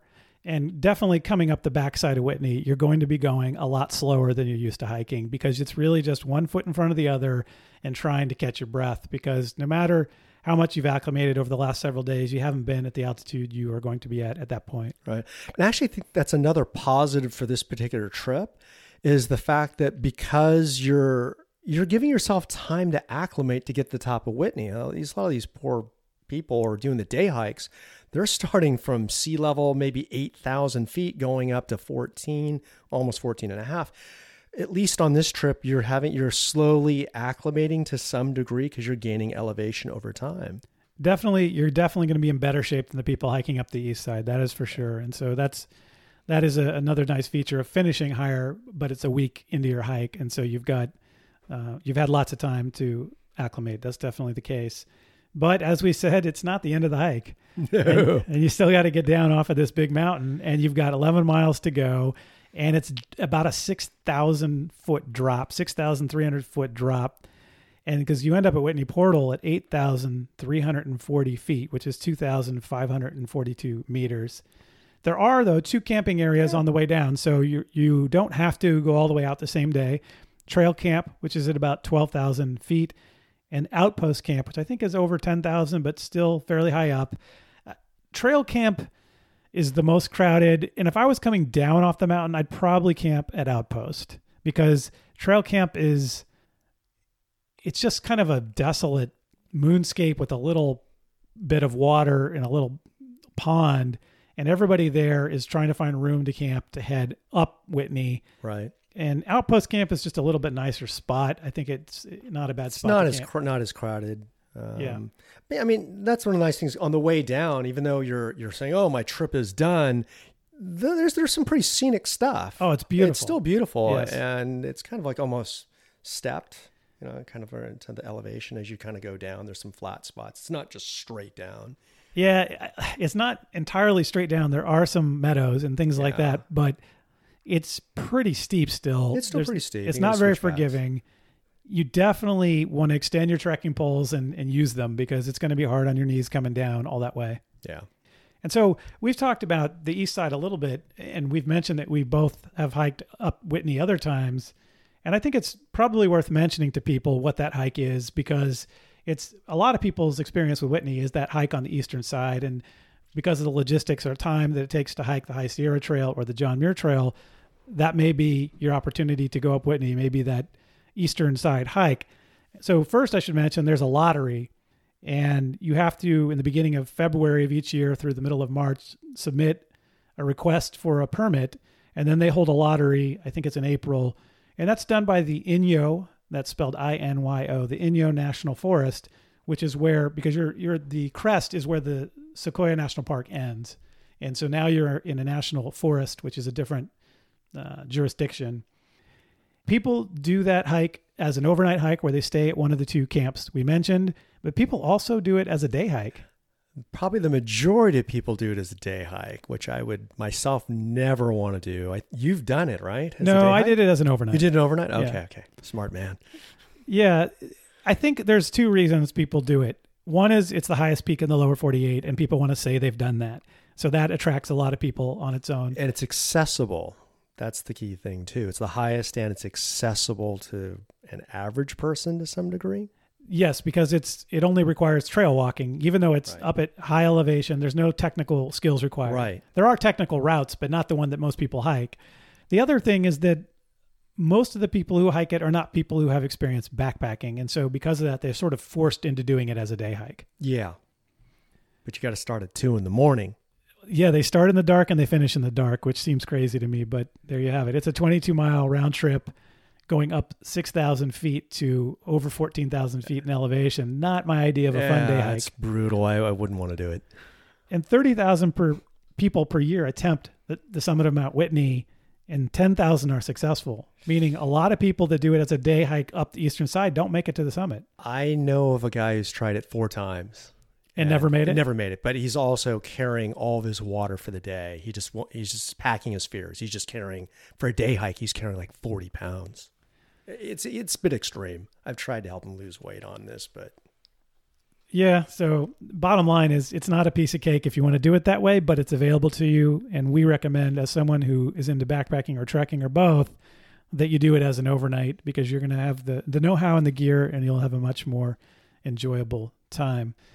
And the weather's always wonderful, right, Tony? Yeah, for the most part. Well, I'm alluding to the fact that when you did it, you didn't have great weather. No. What happened? Well, we got rained on, we got stormed on, and we made bad choices. A bad campsite choice. Campsite choice. So yeah, we got up there, rolled in the afternoon. So that was nice. Said, oh, hey, it's all packed full of tents everywhere. Hey, there's a spot over here. No one's there. It's kind of sandy, beachy, little sheltered. Let's camp over there, which was great. I had my tarpon bivvy. I even built the Great Wall of Wong. Yes. Took all these rocks and made it at the head of the tarp in the back, a wall. Well, it started raining about 4:00 in the afternoon. By midnight, it was coming down hard, and we found out why no one was camping where we were at. It was a drainage ditch, basically. We had to relocate at really midnight in a storm to different places and locations to get reset up. That was, tents were getting shredded by the wind. It was just nuts. Yeah, so you can always run into harsh weather in the High Sierra when you least expect it. And Tony had that happen on a trip that I wasn't on, thankfully. I didn't have to go through that. But I planned it, so it screwed up. Well, you planned the trip. That's the problem. But it turned out to be a good story. So yes. And we alluded to Wall of Wong. I don't even remember if at the beginning of the show I even said your last name, but Tony is Tony Wong. Yes. And we joke sometimes that he does some serious construction to build campsites. And we will say for the record that he always takes them down at the end of the trip. I do. And replaces the rocks where he found them. So we leave no trace. And then Jeremy's whole purpose in terms of taking me out, he wants me to do what we call the Wong wobble. If I can get exhausted enough where I'm just delirious, stumbling, yes. He's done his job. Right. Then we're hiking far enough that day. So at the end of this, you end up at Whitney Portal, where there's a little store and restaurant-ish kind of place where you can get a burger or something like that. And then you that's where you pick up your ride out, or you can camp there in the campground. And that's pretty much it. Anything else to add about the hike itself? The hike itself, or the Whitney Portal pancake? Oh, the Whitney Portal pancake. Yeah, tell us about the Whitney Portal pancake. So the Whitney Portal pancake is they're famous for this. So yes. Really cheap. I remember it was like $8 or $9 at the time, and they give you a pancake, 2 of them. They use a snow shovel to flip this puppy around. They give you 2 paper plates. And they give you 2 paper plates. That's right. And they throw it on there. And I looked at the menu and said, oh, hey, just for like $1 more, I can have some scrambled eggs and sausage. It's like 2 sausage patties and God knows, like 3-4 eggs on there. It was insane. And I think it was insane that I finished it, actually. Well, yeah, you work up an appetite hiking for several days. Yeah, so that's something to look forward to when you get off the mountain. And beer. And there's always beer, yes. Okay, so that covers the High Sierra Trail. I hope you've enjoyed our discussion of the High Sierra Trail. But Tony, while I have you, there's a few questions that I think I'm going to plan to. This is a new podcast, but I think I'm going to plan to ask these kinds of questions of most guests. And because I'll probably have you on multiple times, I'm going to have to come up with new questions to bother you with. Okay. But I'm going to start this first time having you on with my sort of what I'm going to hope to be my standard questions. What's one piece of gear you don't leave home without, or everyone should consider bringing when they go on a multi-day backpacking trip? All right. Well, initially I was going to say the hiking poles, but I know for some people that's going to be optional. But the one I've taken on every trip for sure is a good sun hat. Okay. For us, it's the Sunday afternoon hat, which is kind of dorky. I call it built-in birth control. Yeah. So I think those are both good things. A lot of people who have not done this kind of hiking are afraid of trekking poles. Don't be. They are immensely helpful to save your knees. And I also agree, a sun hat that is a big, broad-rimmed, dorky-looking sun hat is going to be a huge lifesaver. You're going to use a lot less sunblock and not have to worry about whether you have sunblock on all the time. And it just gives you protection from exposure that's going to be constant throughout every day of hiking. And there's times that you're above tree line. You are exposed. So that's great advice. What would you say is the best backpacking, trekking, camping, or wilderness travel advice you've ever gotten? I think the best advice is the key to success is to be, if you're miserable, and truly being okay with it and just soldiering on, in the sense that it can rain on you. You could be wet. You could be tired. You can be miserable. And rather than just complaining about it, you just accept it and say, hey, that's part of the experience. I get the pleasure, I get the luxury and opportunity to be out here and enjoy this, and just kind of move on. You can't control the conditions, but you can absolutely control your attitude about how you react to it. That is great advice. And I think the way I think about that advice is there is a difference that people sometimes, when they first get into this activity, don't appreciate between being uncomfortable and being in danger. Yes. And you have to learn that being uncomfortable at times, like you've described, is okay, and you'll be fine and you'll survive. There is a line where that goes over, where you can go over that line and end up with hypothermia or heat stroke or things like that. And we've even joked a little bit about an incident where you may have been getting close to that line. But for the most part, being a little bit wet, a little bit too tired, a little bit hungry is fine. A little bit hot, a little bit cold. Those kinds of things, for the most part, are just inconveniences. And it really does, I think, help you in every aspect of your life to learn that you don't have control over a lot of these things, and you can do your best to protect against them. But it's okay to be a little bit uncomfortable. It's okay when it's 4 or 5 in the morning to be a little bit cold because your sleeping bag isn't quite warm enough to be perfectly comfortable. You're not going to die. You're not going to freeze to death. It's just going to be a little bit uncomfortable for a while. And it really is something to appreciate when you're backpacking. Yeah. I think the other bit of advice that I'm kind of thinking about, other things kind of pop up here, is target fixation. I think we've talked about that. Don't have target fixation. What I mean by that, and just my own story, where I kept hiking when I really shouldn't have. And my mistake on this particular trip was not realizing, hey, we were ahead of schedule. We finished the trip in 4 days. We had 7 days of food. There was no reason I should have kept going. But I said, hey, I got to get my miles today. So it's okay to not hit your goal unless you're going to run out of food, obviously, things like that. Don't have that target fixation. The mountain's still going to be there. If you have to say, hey, I'm going to fall short today, that's okay. Yeah, I agree with that one also. There's a lot of good places to stop along a hike like this. And just because you've set a schedule that puts you in one place, you might find the terrain is way more challenging, or you might have an intervening thunder shower that kind of slows you down or stops you for a while. And that's okay. And it's okay to come up short. Obviously, you should always pack a little bit of extra food, maybe a day's worth on a trip like this, in case something like that comes up. Yeah, that's great advice as well. Okay, next question. What's the one hike you've done that others shouldn't miss out on? Oh, man. I'm going to really have to go with the John Muir Trail. I know that just, everyone says that, but it is really the crown jewel of the Pacific Crest Trail, which goes from Mexico to Canada. There's a reason why the John Muir Trail is famous. It has a huge amount of variety from north to south, and you see all of this. And staying at some of the resupply places. What was the Red's Meadow? Red's Meadow. What was the other one? Vermilion Valley. Vermilion Resort. Valley was awesome. Just having the experience where you're spending time with overnight with the other backpackers, that sense of community. I hadn't experienced that before, and the scenery. So it was just an amazing trip. I agree with that. The John Muir Trail really is the one to check off your bucket list someday for the Sierra Nevada. It's a monumental trail. It's over 200 miles. It goes through multiple national parks and multiple wilderness areas, and people from all over the world come to hike it. We met people from Germany and Australia and lots of different places, plus places around the United States. And so it's certainly one that I will cover on this show, and it's one worth putting on your list. Okay, what is the next trail on your list, or the hike you most want to do? I want to do the Wonderland Trail. We've talked about this for a number of years.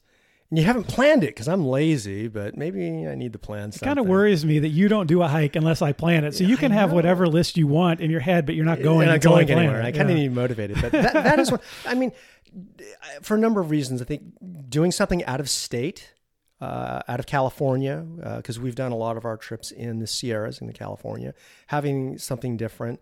It's supposed to be a wetter environment. Rain. I haven't really had a lot of being tested in the rain, which for my gear setup and experience, I probably want to have that.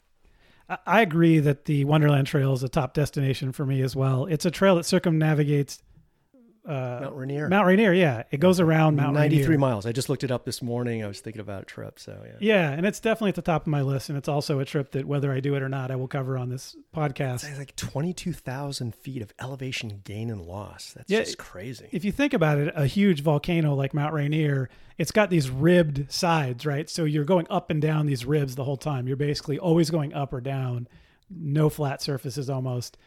And so that'll be an interesting trail that I hope we can do, and I will definitely cover it.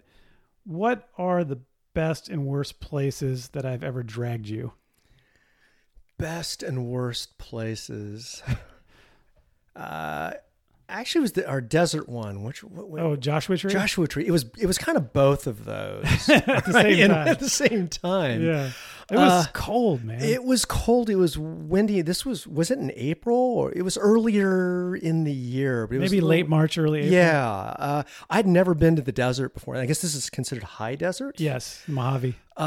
So it completely changed my idea it blew away my expectation of what a desert was. There were some areas that were very lush in some cases, and some very flat and dry.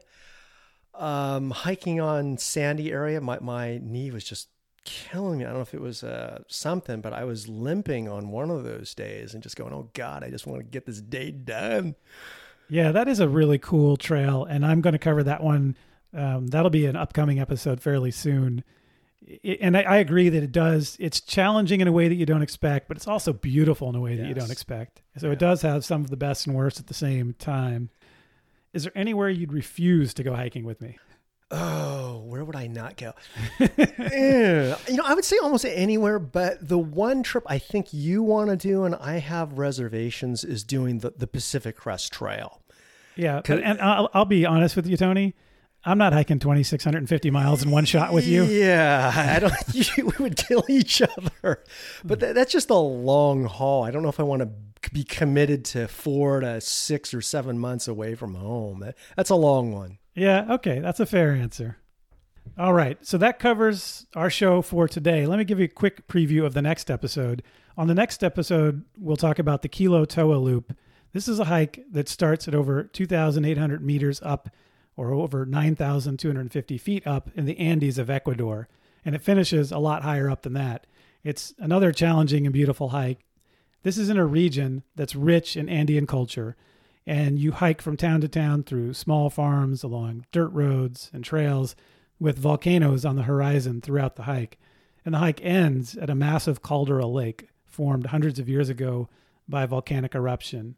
So we'll cover the Kilo Toa Loop next time on Trails Worth Hiking. So I hope we've inspired you to hike the High Sierra Trail. And keep in mind that this podcast is entertainment and meant to spark your interest. If you decide to hike the trail, do your own homework. Like anything else worth doing, outdoor adventure has risks. So when you go, pack your common sense. And when you get back, tell me how it went. Any feedback on this episode or ideas for future episodes can be sent to trailsworthhiking@gmail.com. So start planning your next hike. And before you know it, you'll be on the trail. Thanks for listening. Hey everyone, before we go, it's Jeremy with an update. In July 2020, I took my son, Justin, on a trip in Sequoia National Park, and we hiked 2/3 of the High Sierra Trail and then veered off from the trail and made it a loop through a couple of canyons in Kings Canyon National Park. It was a really awesome trip, really beautiful, a lot of solitude particularly after we got off the High Sierra Trail. I'll do a separate episode on that trip called the High Sierra Canyons Loop. But I wanted to add this note to this episode to go over some logistical updates regarding the High Sierra Trail, in particular on bear cans. Bear cans are not technically required actually on the High Sierra Trail, but they're highly recommended. You can stay only where there are bear boxes if you don't have a bear can, so it's better to carry one for campsite flexibility and safety while you're hiking. But some updates with that in mind on High Sierra Trail campsites that I learned on this more recent trip. One is that there are 3 different bear box campsites before you get to Bear Paw Meadow at the outset of the trail. So you've got your first 11 to 12 miles to get to Bear Paw Meadow. And there are 3 spots with bear boxes before you get to Bear Paw Meadow. There's Merton Creek. That's about 5 to 6 miles in. And then a few miles later, there's a forested spot that's kind of a creek that ultimately feeds into Buck Creek. And there's a bear can there in the forest and a good campsite there. And then as you get pretty close to Bear Paw Meadow, there's also a bear box at a site along Buck Creek that's kind of out in the open. Nice site also. Also, during the main episode, I mentioned that there is a potential campsite in Big Arroyo before you go up to the Chigupa Plateau. I wanted to add that there is a bear box at that site at the junction with the trail that heads up to the Chigupa Plateau. And the Chigupa Plateau hike to get up there is a really big uphill. It's exposed. And so if you're getting to this point late in the day, camping in Big Arroyo where the bear box is probably a good option. Also, during the main episode, we talked a bit about Tony having some difficulties with the heat as we went up the hill out of Kern Canyon. And we talked about an area we had stopped by a creek, and that turns out to be, that's Wallace Creek. And there's a bear box there as well, and another good campsite. And that's not a bad place to camp if you go past Junction Meadow and want to get some more miles in that day. To have a short day to Guitar Lake the next day, that short day gives you a good altitude adjustment for going up Whitney the day after that.